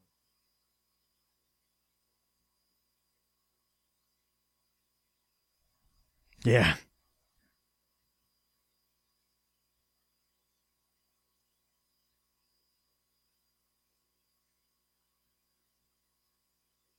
I thought this was a really cool distinction.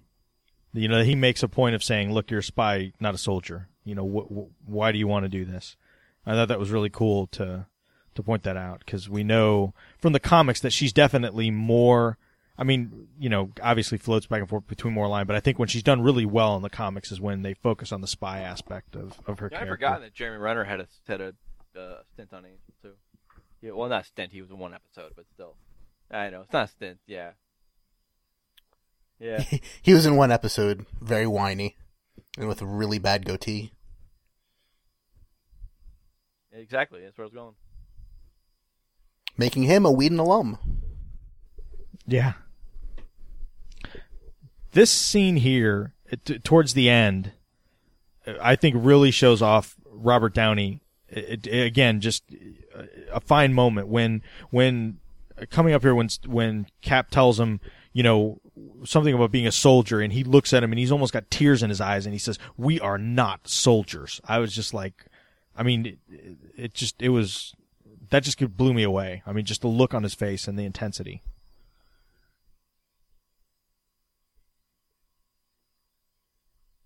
Right there.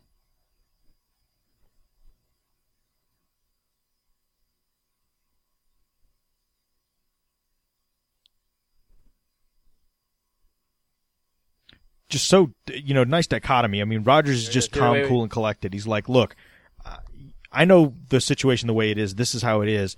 And yeah.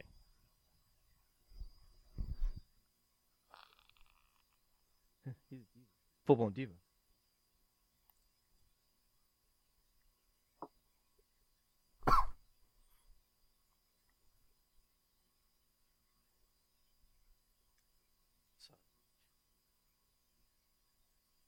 I love that.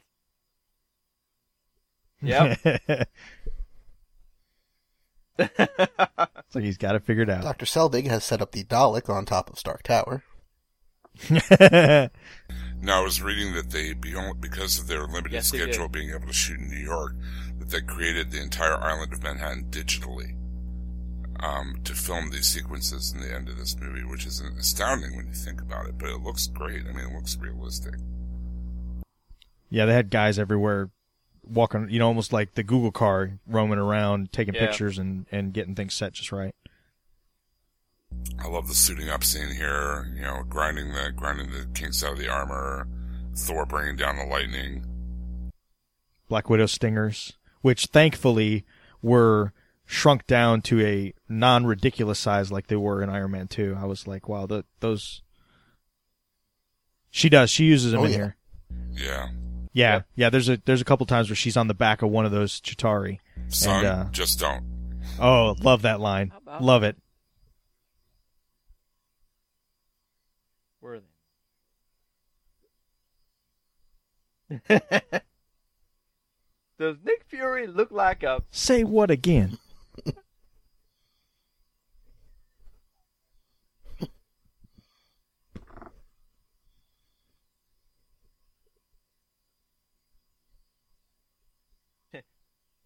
I think I can.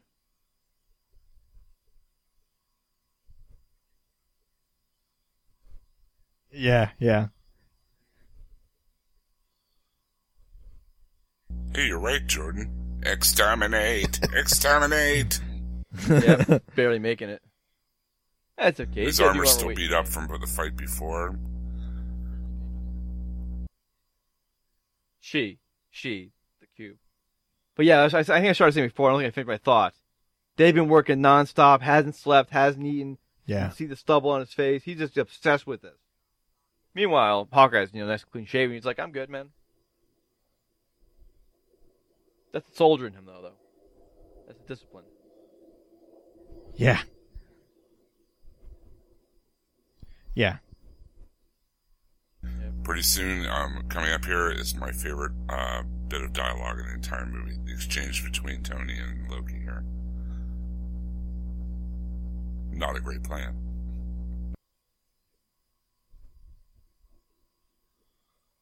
Actually, I intended to threaten you. Of course, he has to go quickly grab his Colin Tote bracelets.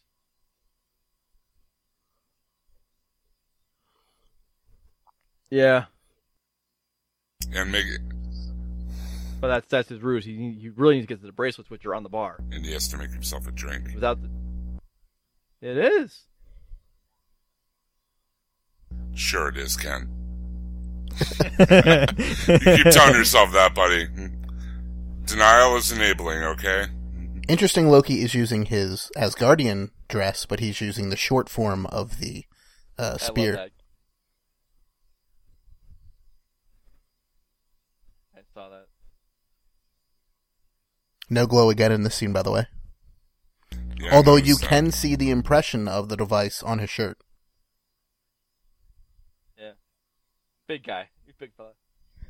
It was a long day. The batteries ran out.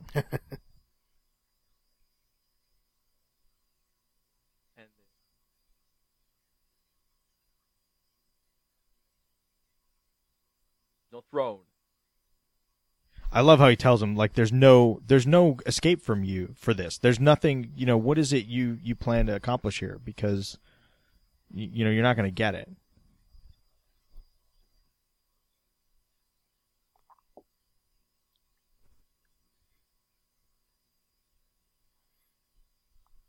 I remember the second time I watched the movie. Here we are. We are an hour and 40 minutes in. There are still 40 minutes left of this movie, and we are about to start the final fight. It's right up there with Helm's Deep in terms of a nice long fight scene. I like how the yeah chess piece is in the way that he's just hitting metal. He's not actually getting skin. He can't actually get infected by the scepter. And he's falling to his death. Yep. It's not falling, Ken. It's not flying. It's falling Track style. on the bracelets, hook on. Yeah.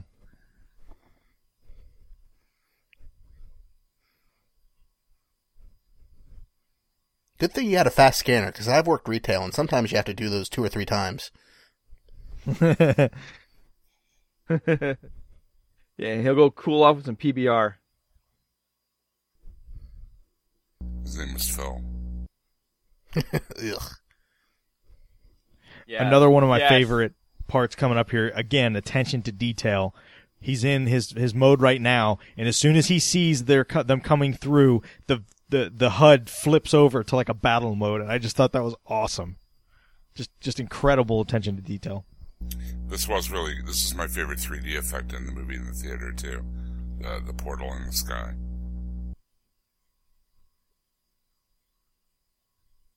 I remember the months of speculation as to what these aliens were. Were they Skrulls? Were they dead Asgardians? You know.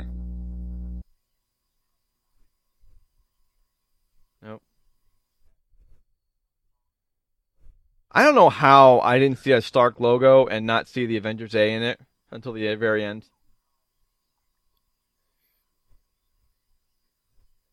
Yeah. Yeah. This is like the only real set of New York right here, is that bridge and this whole scene here. Yeah. There's a couple of them that are That's like the that, only where you physical get set they that made. perspective. The same bridge, isn't it? Oh, this is Cleveland still here? No, it's the bridge at the very end when they're breaking up. No, I know. I thought that's what this was meant to be, though. I thought this was the same No, thing. the bridge they use is in Central Park. Yeah. Yeah, I guess I was reading they only had like 2 or 3 days in New York to film. So, I mean, they had to make their own New York everywhere else.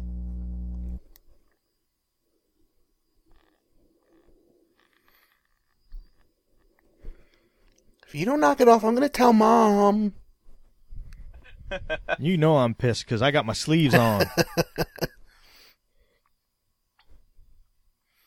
The suit looks so much better with the sleeves. Yeah, but I could totally get from a... Oh, it's got to be hot as all get out. Well, you know, when they filmed the first Thor movie, they fitted him for the costume, and he went and worked out so much that the circulation on his hands was cutting off because his arms got so big, the suit fit so tight, it was literally cutting the circulation off on his hands. Wow. He had to actually go for a couple weeks and slim himself back down in order to fit the suit. Why didn't they just make bigger sleeves? Seems like it would be less work. Yeah, too much. I mean, I imagine they have to do that months to fabricate and replicate. Right now, they're not quite the team yet. They should be. At least they're all working toward the same goal, but they're not quite there yet. That moment, though, oh. Yeah. Considering how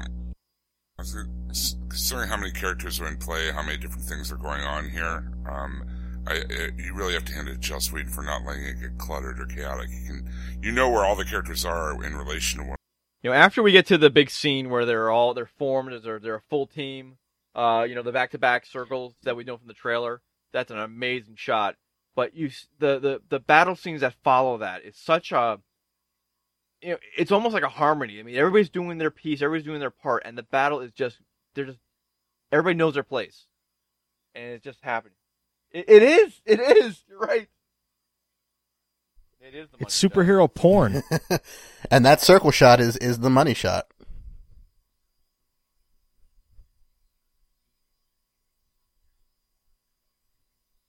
Remember that point when you know you're well and truly effed?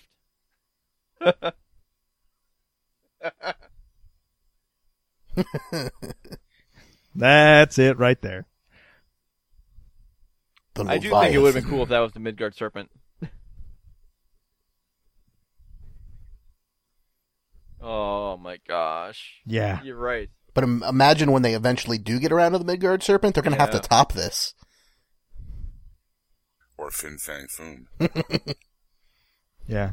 What's awesome with this is, okay, you get this huge thing that comes in, right? This unbelievable obstacle that they've got to overcome.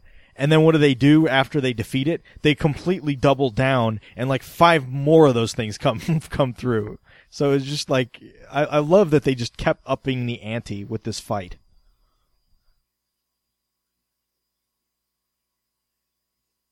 Like I said, he has total confidence in Banner, even more so than Banner seems to. Yeah. And I like how the Leviathans are also troop carriers. It kind of reminds me of the drop ships in Halo. Yeah. This was a moment. Yeah. That was a moment, again, where I kind of almost lost it, like the ScarJo moment with him, where I was like, if she's really caving in, and the same thing here, if Loki's really caving in and seeing the error of his ways, I'm going to really call BS on that. And the fact that, yeah. And then when he doesn't, I'm like, brilliant. Absolutely brilliant.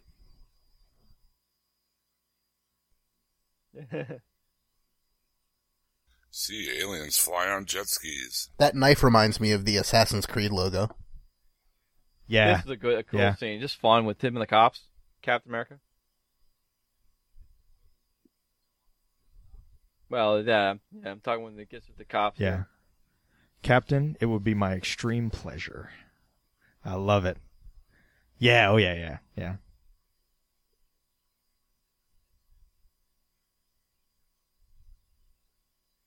Yeah, yeah. Is this where they have the line coming up about Line. Budapest, too? Yeah. Wow, that's one I love that line. You and I remember Budapest very differently. Very differently. I love that arrow. I love that. Yeah. This scene here with Cap on the bus, one of the best action scenes in the whole movie. And it shows the dynamism and Watch the Hawkeye. acrobatics They of take it Cap, from a you know? bus. Yeah.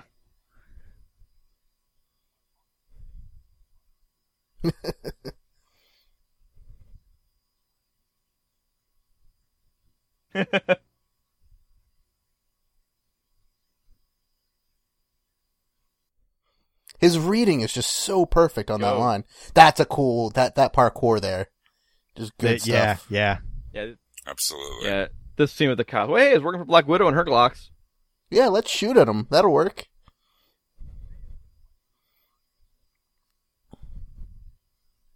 She's got shield branded bullets. Come on now.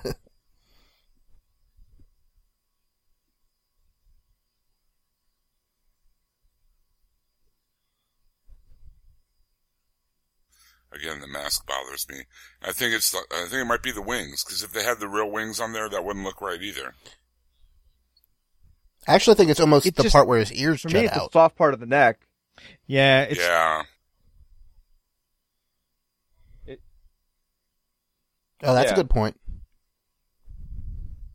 it's just odd, but again, functional. It makes sense in battle conditions that you would wear something that would protect your melon. So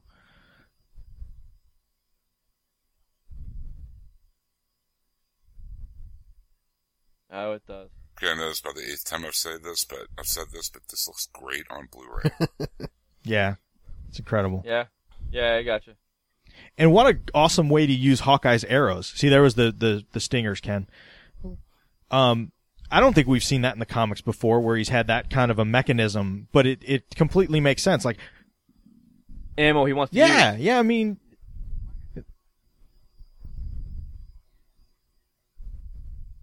yeah, Jim, to rebut your Blu-ray comment, this movie looks fantastic on standard definition iTunes rental. Here he comes. This would look great on VHS. yeah. Looking at that scene there, where Hawkeye's got the twisting the tops on the He arrows. is. He's recovering them. I think he's recovering his arrows. It almost Absolutely, makes it he's seem recovering like them. he's pulling the arrows out of the dead guys Oh, yeah. to put them back in. Yeah, which I thought was awesome. Again, another little touch. This scene was a surprise and a showstopper, I think, for a lot of people, myself included. Of all the scenes here that I wanted to see, I wanted to see the beats. I didn't expect this, and I don't think there's many scenes that pleased me more than this one.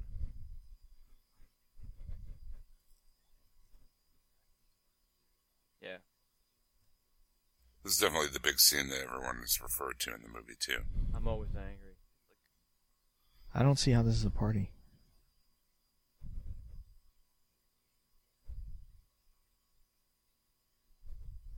It was awesome because it's almost like a reinterpretation of how you think of Banner. Such a good job. And I hate shirts. Yeah, the armor breaking up, and now you got the soft spot. Put the missile in. Crunch, and then the popping. Yeah, it's such a good thing, like we said earlier. The theme rises up. Simple but so effective. Tari just screaming. Oh. I'm glad we didn't have to smell that. Still getting chills. The money There's a money shot. shot. This Yep. is the 5th time I see this. I've seen this, and I swear, the hair on my arm. Oh, counting trailers, it's got to be like the 100th time I've seen it, and Yeah, it it's still like, makes my arm. all right, yeah, yeah, you feel good hairs about on my yourself, arm boys? stand up. Here you go. Here's 2 more. It's yeah. Call a cap. Boom. All right.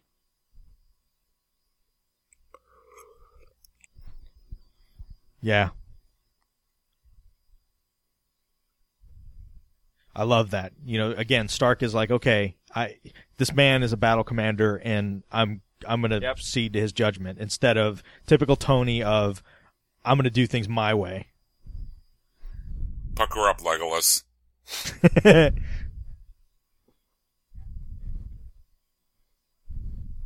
it shows Captain America as the leader, too, and not just the super soldier. Smash. Love that grin. Yeah, and just him going crazy. I mean, people, when I saw this in the theater, were just going nuts. My wife just didn't stop laughing, I think. The physics is just real. Like when he's jumping from building to building, and the inertia is still pulling him down. They really did a great job of modeling this. Yeah.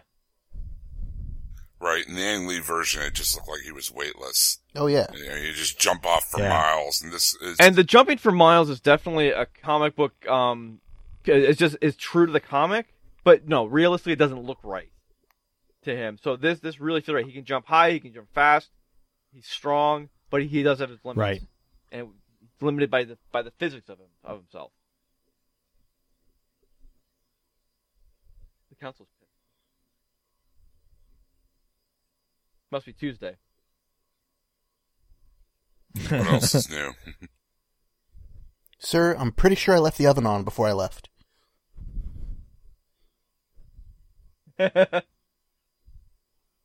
Shooting with that look and never gets old. The no luck. Awesome.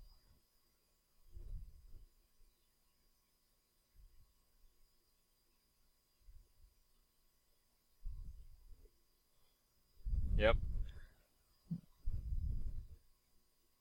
The thermite arrow. Hawkeye plays a lot of Skyrim. But Stark, you're like, oh boy, All like these he's guys almost annoyed by this. Adventurers like you. Yeah.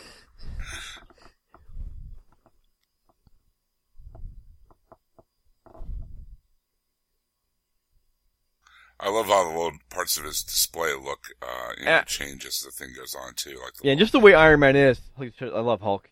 The way Iron Man is, it lends itself to using that, in the helmet view his face. Like with Spider-Man, it's like you talk with Cap. You want to see his face, you pay the money. Let's see the actor. And we always get frustrated when Spider-Man takes his mask off.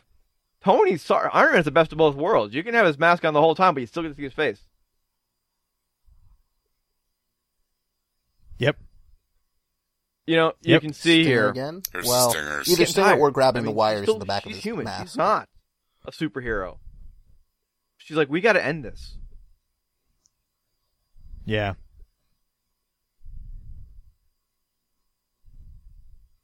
Yep. Yes. Again, the spy. It's not about the big gun.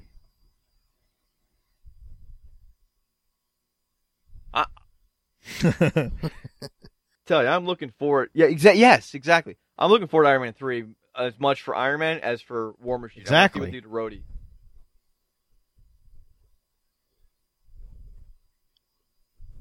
Oh, that's right. Yeah. He's gonna be Iron. That's right. I forgot about him. Yeah. At least for part of it, yeah. Which totally makes sense with the direction they took him in the second movie.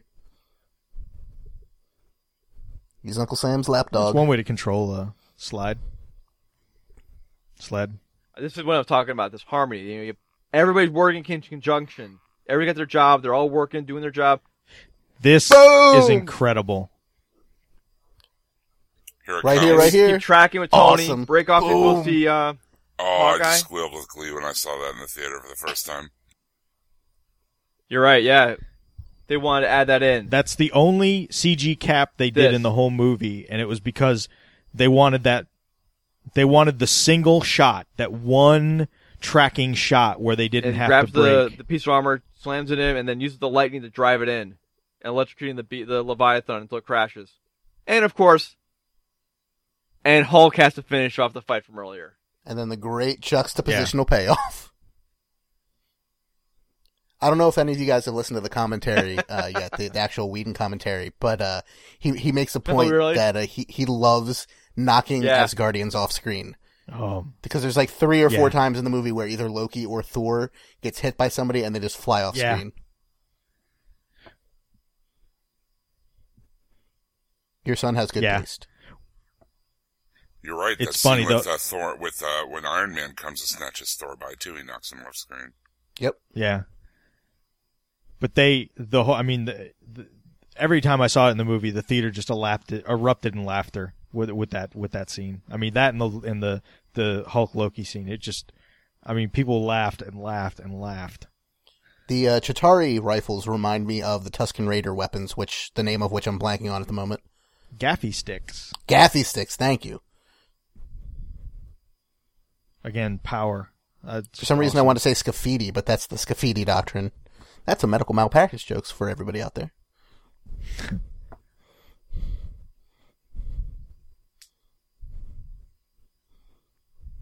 Yeah, for some reason the Chitauri just gave me a big Covenant vibe. I think maybe the weapons, definitely the dropship aspect thing, and I don't know. Yeah. At least they didn't have the grunt voices. Here's the waitress that's in the deleted scene. She's cute. I've seen her in things before. I can't think of what they were off the top of my head, but got a good look. That's a very Jules line. Yeah. Although I think Jules would have said it was Stupid-ass a very effed up decision, but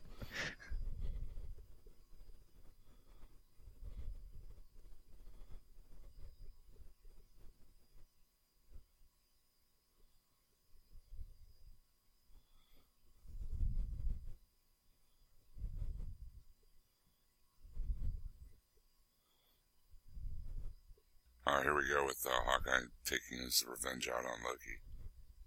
yeah. Greatest double reversal in this movie, probably. Boom. He's got him. He doesn't. He's got him. Bang. Now look on Loki's face like, oh please. And that's where the other 2 letters get knocked off.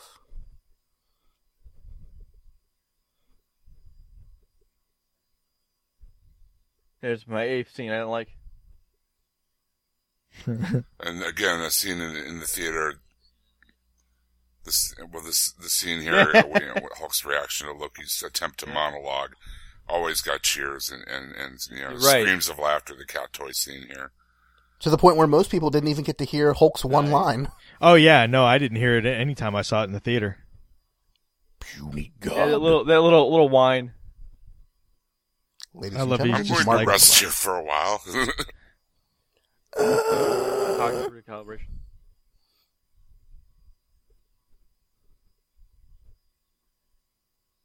Yes.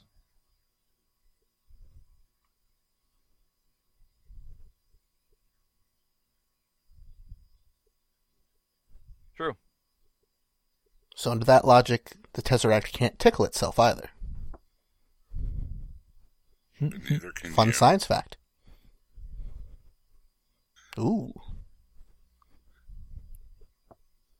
I like as they're having this conversation, you see behind Selvig, still Chitauri fighters flying by. This scene was good in 3D with the, Apparently, new armor, it's not a one-off. He can keep firing it because he didn't have to eject the core on that one.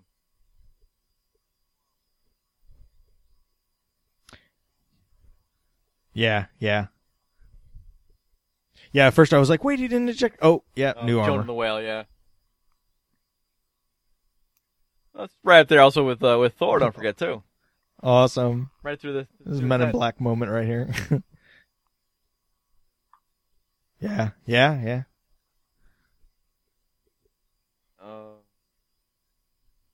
Yeah, this is... we are farmers in the background. Like every Dun, dun, dun, movie dun, has dun, this moment dun, where dun. Yeah. everything seems like Dope. hope has been lost.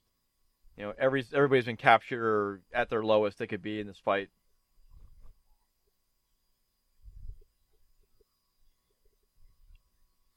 Yeah. Love the I scene still with say if I could Hawkeye. only- This is the coolest Hawkeye scene in the movie. Just to be clear, MythBusters did that, and that's not possible. Well, Break your Yeah, arms. you can't embed it enough. To No, you hold can't. Hold your weight. You don't have enough velocity to propel the thing forward. Isn't that what it is?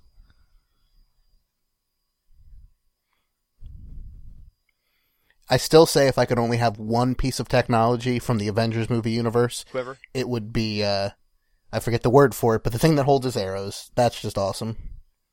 Quiver. This right yes, here, thank this would have been a great way to show Maria Hill the way we comic book guys would know her, to make it be a little more obvious, a little obvious, if she was the one who actually ordered the decoy flight or the second airplane to go off. Right now, it's just very clear she was like, trying to alert Fury what was going on. Yeah. But if they did something where she was kind of signaling the decoy or signaling the second flight to be the one to follow the council's orders, that would have been more in line with the Maria Hill that we know, following the orders of the higher up. Or even better, acknowledging the fact that when they said Fury's no longer in command.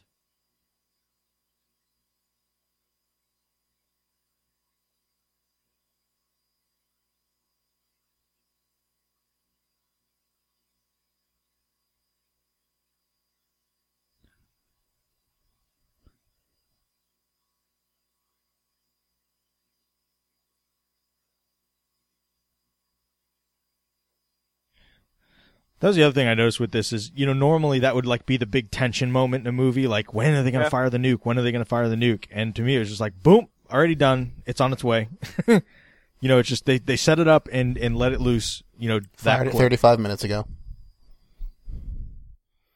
This scene works very well in the movie, but they used it a lot in marketing, like on like the Today Show or something. It does not work outside of context. The music seems weird. Everything about it just seems off. Like I said, very cool in the movie. Doesn't work outside. Yeah. There's a funny bit on the gag reel with that slow-mo scene where they toss Thor's hammer from off screen and he doesn't catch it right and he's bobbling it and stuff. It's pretty funny. In that same scene, though, Russ, if you notice, Chris Evans totally catches Cap's shield on his arm by the straps. Yeah. Which is pretty amazing in itself.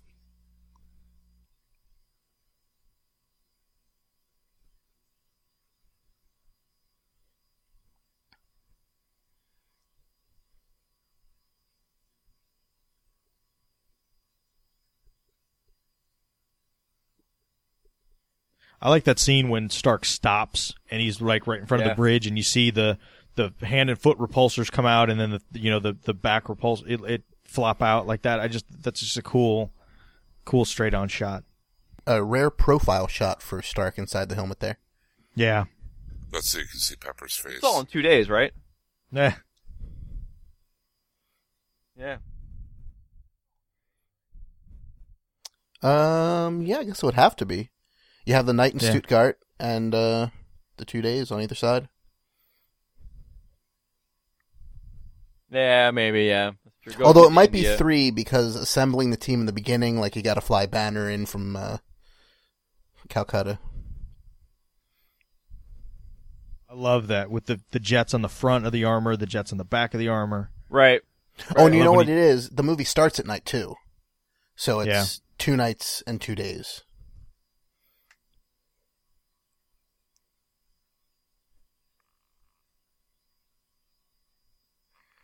Yep, it's a little bit. I like that. Almost like a little grin on Fury's face. Like he knows his plan came together. It worked. Oh, okay. Must be an iPhone. Where the hell am I? They said there'd be a map on this thing. You can't cup it. You can't.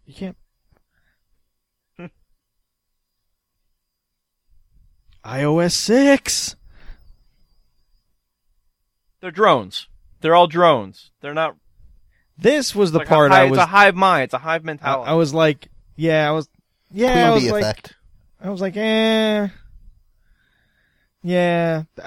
That's the only thing I kind of had a bit of a issue with because it's like, okay, that's been way overdone.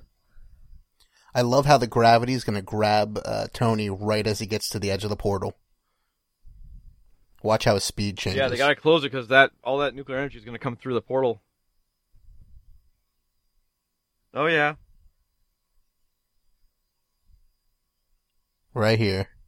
Just boom. Oh yeah, nice. Which again goes back to the whole thing about the Hulk and how his physics just feel right. This is another really cool scene because here you're thinking, okay, Thor would be the one to catch him. Logical choice, right? Science buddies to the end. Yes, science. Yeah, Mr. White. But then when he realizes he's on top of him, he's just like throws him off. I never quite noticed how Thor has the Han Solo stripe on his pants. Yeah. He's got Carillion blood stripes. Yes. Rawr. Oh, what the hell just happened?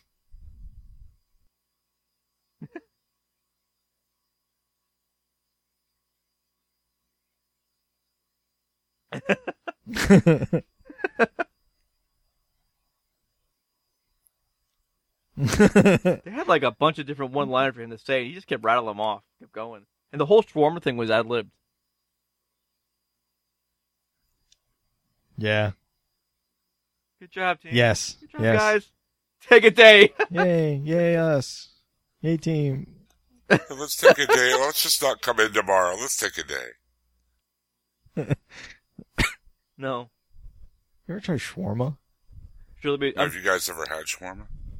No, but I want to try it. Harm you. I have. Pop quiz, what's the name of the shawarma place at the end of the movie? It's the Yeah. Shawarma Palace. Oh, I'm sure there'll be shawarma I heard cars like all over New York County. shawarma sales have gone up like a ridiculous amount of money in this movie. They're really good. Oh, yeah. Yep. Great shot. Yes.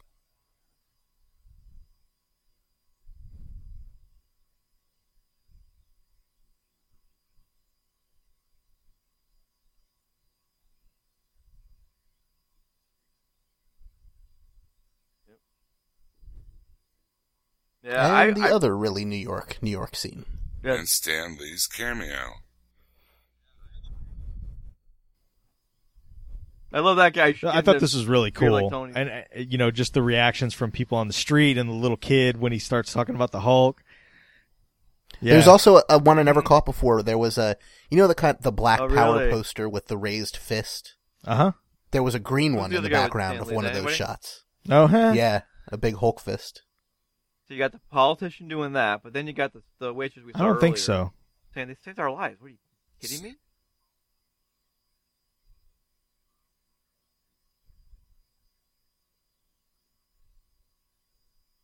Yep. I love it how they gag Loki, God of Lies and all that. I just thought that was cool.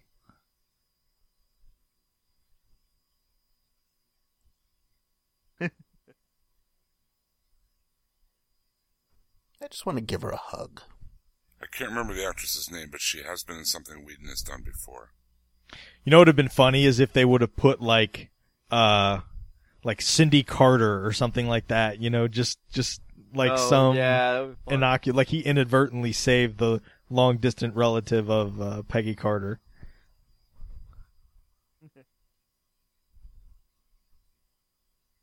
Gay Bane. Again, from the Honest Avengers trailer. Look it up on YouTube.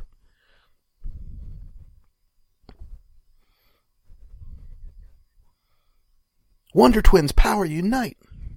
Or whatever the line was. Activate. Whatever. Gosh. I've never seen the Wonder Twins. I only know it from references in other pieces of pop culture. You mean Zan and Jaina?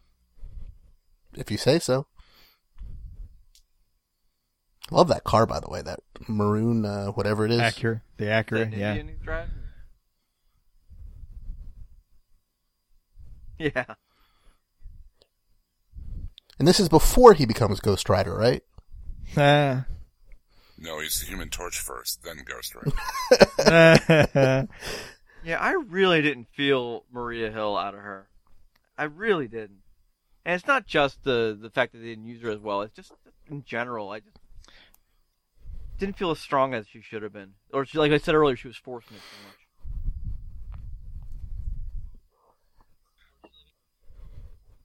Now, I always thought, and I don't know why, Fine. and it's probably a misconception on my part, but I always thought Maria Hill was Hispanic. Now, look at this set right here. According to Whedon, the way the desks are laid out makes up the wings of the Shield Eagle, and I can see it now that I'm looking at it again since I heard that. Microsoft tablet makes it possible. Surface. Somebody No, did a close-up really. on that computer Yeah, display, and apparently it building it. says Avengers Tower instead of Stark Tower. Yeah, Yeah, That makes sense. There's the A. I thought the next one was going to say Potts. Now, Also- we're coming up on, after this first part of the credits, of Hey, course, the Frost. scene with the Thanos reveal. Yeah, I love the whole detail. Love the details on the straps there. Yeah, I love this like close-ups on the artifacts of the Avengers. You know what I mean? Like the shield, the Black Widow's belt. It's just really, really cool credit sequence.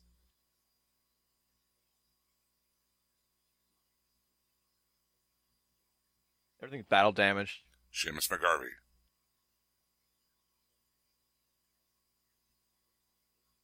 Alan Silvestri, there Yeah. you go. Yeah. What an awesome job. I mean, a tough job too. I mean, scoring this movie must have been just you're taking scores from other composers and having to put it all together, and then putting your own spin on it. And I think he just masterfully weaved it together. Like the one time I really noticed it was the spot on the helicarrier when Stark was going to fix the exhaust, the cooling thing, and they kind of played a little bit of the Iron Man type theme, and then when they cut to Cap and he jumped up on that beam, they cut into like a little bit of the Cap music. I mean, it was just seamless.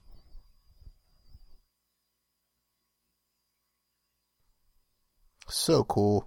Awesome quiver. Yeah. Garr. Arr. What's your favorite movie rating?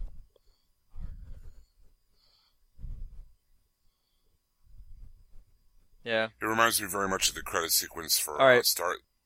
Let's watch the scene with, Yeah, with yeah. Thanos here, because there's a great line in here that I missed the first time through.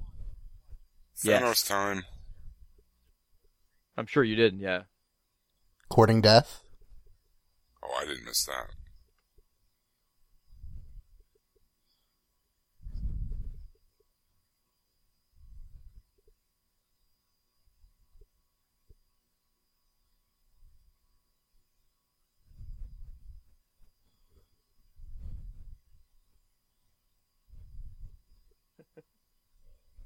Well, that would be using the word to define itself.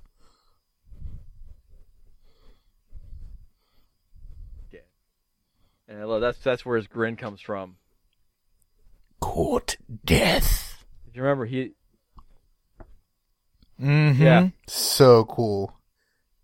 And apparently that's not CGI, it's makeup. Yeah. Which, bravo, because that is impressive. Oh, it's not. I thought by now they had. No. No, I think they've actually said they have not decided who's going to be yet. Nope. No, they just announced no. James Gunn as the director and screenwriter officially. Thanos is literally in love with Death, the female embodiment of Death, and to court Death is frankly exactly what he wants to do.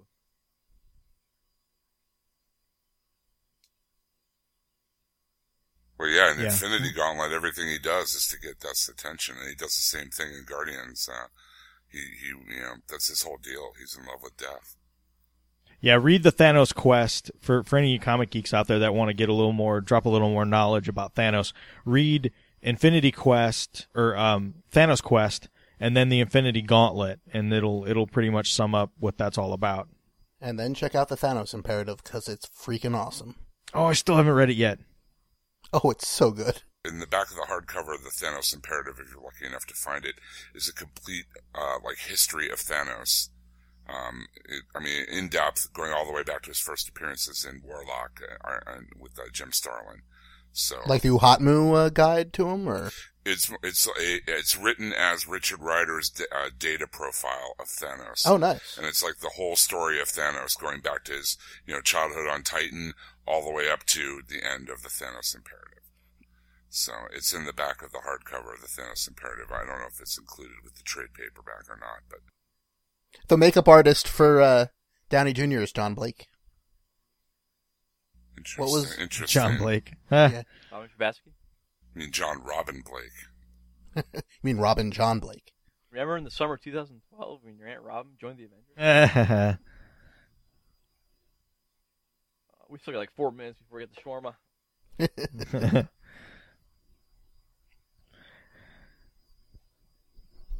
But it'll be worth it. It's so funny that, you know, I saw this movie in this theater 3 times. I watched it last night with my wife and my daughter. And then, you know, of course we just watched it now. So I've seen it 5 times total. And I literally feel like I could sit down tomorrow, fire this thing up and watch it again. It's just,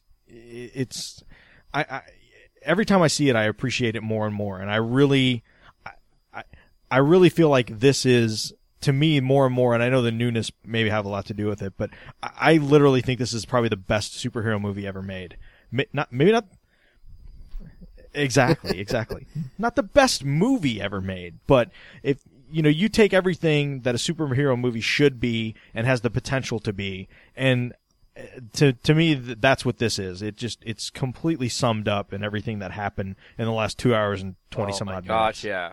Plus, I mean, the tendency has been to take the characters darker and darker and darker. I mean, look at Nolan's Batman and everything. And then this comes along, and it just seems like such a breath of fresh air because the dialogue is snappy and funny, and it's all huge and you know, over the top. And This is what happens when you are true and honest to what those characters are, and you don't try to get away from it or to make it too mainstream. It's like, no, this is the characters.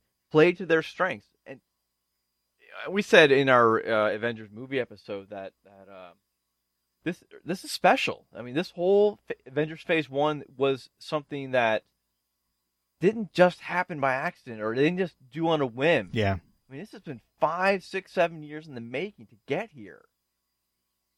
And it shows the work and the effort. And, you know, if it wasn't for getting a Robert Downey Jr. on board early on, this never would have happened. Never would have worked.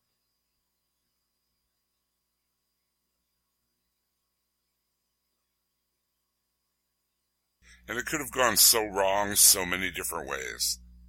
You know, I mean, for it to have come out this right and to be this strong and good of a film is a miracle. I mean, considering all the different ways it could have been, you know, overwritten or badly paced or...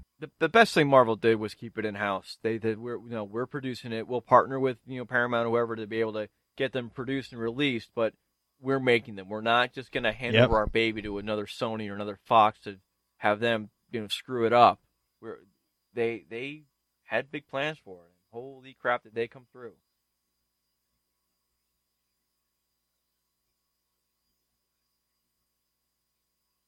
And they brought in the right people. They brought in Brian Michael Bendis, and they brought in Adi Granov, and they brought in, you know, Joe Quesada, and, you know, people that write these characters and have been writing these characters for 10, 20, 30 years they've been dealing with these characters. And I think that's where how they stay true is that aspect of it. We see so many times where they punt these things over to studios, and it's just like you could tell it's some bean counter sitting in an office somewhere that, you know, has some sort of formula for, you know, what every movie should have and how things should go, and force it on the creative side. And I think this is the first time we've really seen this kind of endeavor where the creative has really been the driver. I mean, let's face it, without Iron Man 2, without the potential that Disney saw in this, Disney would have never bought Marvel. I mean, Disney bought Marvel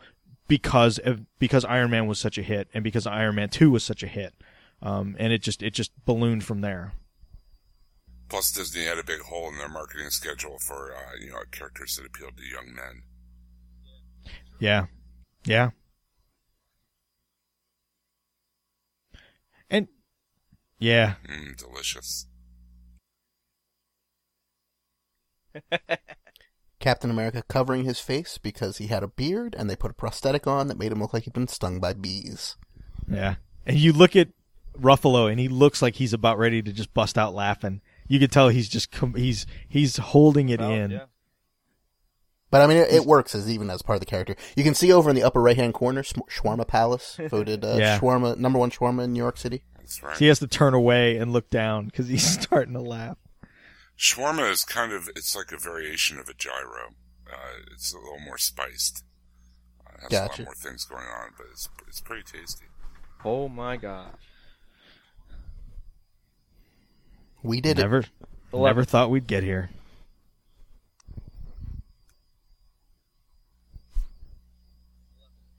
Huh. Interesting. My iTunes rental has now an extra bit of Spanish voice actor credits because this one shipped with alternate, vocal track. Gotcha. Well, there we have it. Are we ready to close this out and call it a night? Yeah. Yeah, I got work in the morning. Yeah, me too. All right, everybody. Well, thank you again for joining us on the culmination of the phase 1 of our journey into the Avengers Initiative. A long time in the making. I've really enjoyed this commentary track. I think this is probably the best one we've done. We just had a lot of fun going through this one and doing it. And it was just such a pleasure to finally get to this point where we could do it. No, I think you're right. No, I've just decided decided we can table a motion. just like in the Star Wars prequels. Fair enough. If you would like to tell us what you thought about Avengers and what you thought about our commentary of Avengers, you can do so in lots of ways. We have voicemail at 516-468-7912. Email at comments@legionofdudes.com. Check out our brother podcast, Half Hour Wasted, on Mondays. And you can check out WalkingDeadTV.com for our Walking Dead TV podcast and in-depth coverage of the TV show. We're coming back up on the premiere here in the middle of October, so check that out. Also, Out Now with Aaron and Abe, our weekly new movie release show. Those guys are constantly reviewing the new movies that are in theaters and doing a great job. You can follow our Facebook groups for LOD, HHW, our Half Hour Wasted, Walking Dead TV podcast, and Out Now with Aaron and Abe. Also, check out our new feed, Real Heroes, where we cover the good, the bad, and the worthless among the superhero movie genre. So you can check that out coming out next month. You can follow us on Twitter at LODtweet and at HHWLOD_network. Disassemble. Have a good week, everybody. I think Jarvis is sweeping up under the big round table with the A on it, so. Yeah, can somebody call in damage control, please? Hank Pym is drunk again. Must be a Tuesday. What have I to fear? The Avengers. That's what we call ourselves. Sort of like a team. Earth's mightiest heroes type thing. Yes. I've met them. Yeah. Takes us a while to get any traction, I'll give you that one. But let's do a head count here. Your brother, the demigod. A super soldier, a living legend who kind of lives up to the legend. A man with breathtaking anger management issues. A couple of master assassins, and you, big fella. You've managed to piss off every single one of them. That was the plan. Not a great plan. When they come, and they will, they'll come for you. I have an army. We have a Hulk. Oh, I thought the Beast had wandered off. You're missing the point. There's no throne. There is no version of this where you come out on top. Maybe your army comes, and maybe it's too much for us, but it's all on you. Because if we can't protect the Earth, you can be damn well sure we'll avenge it.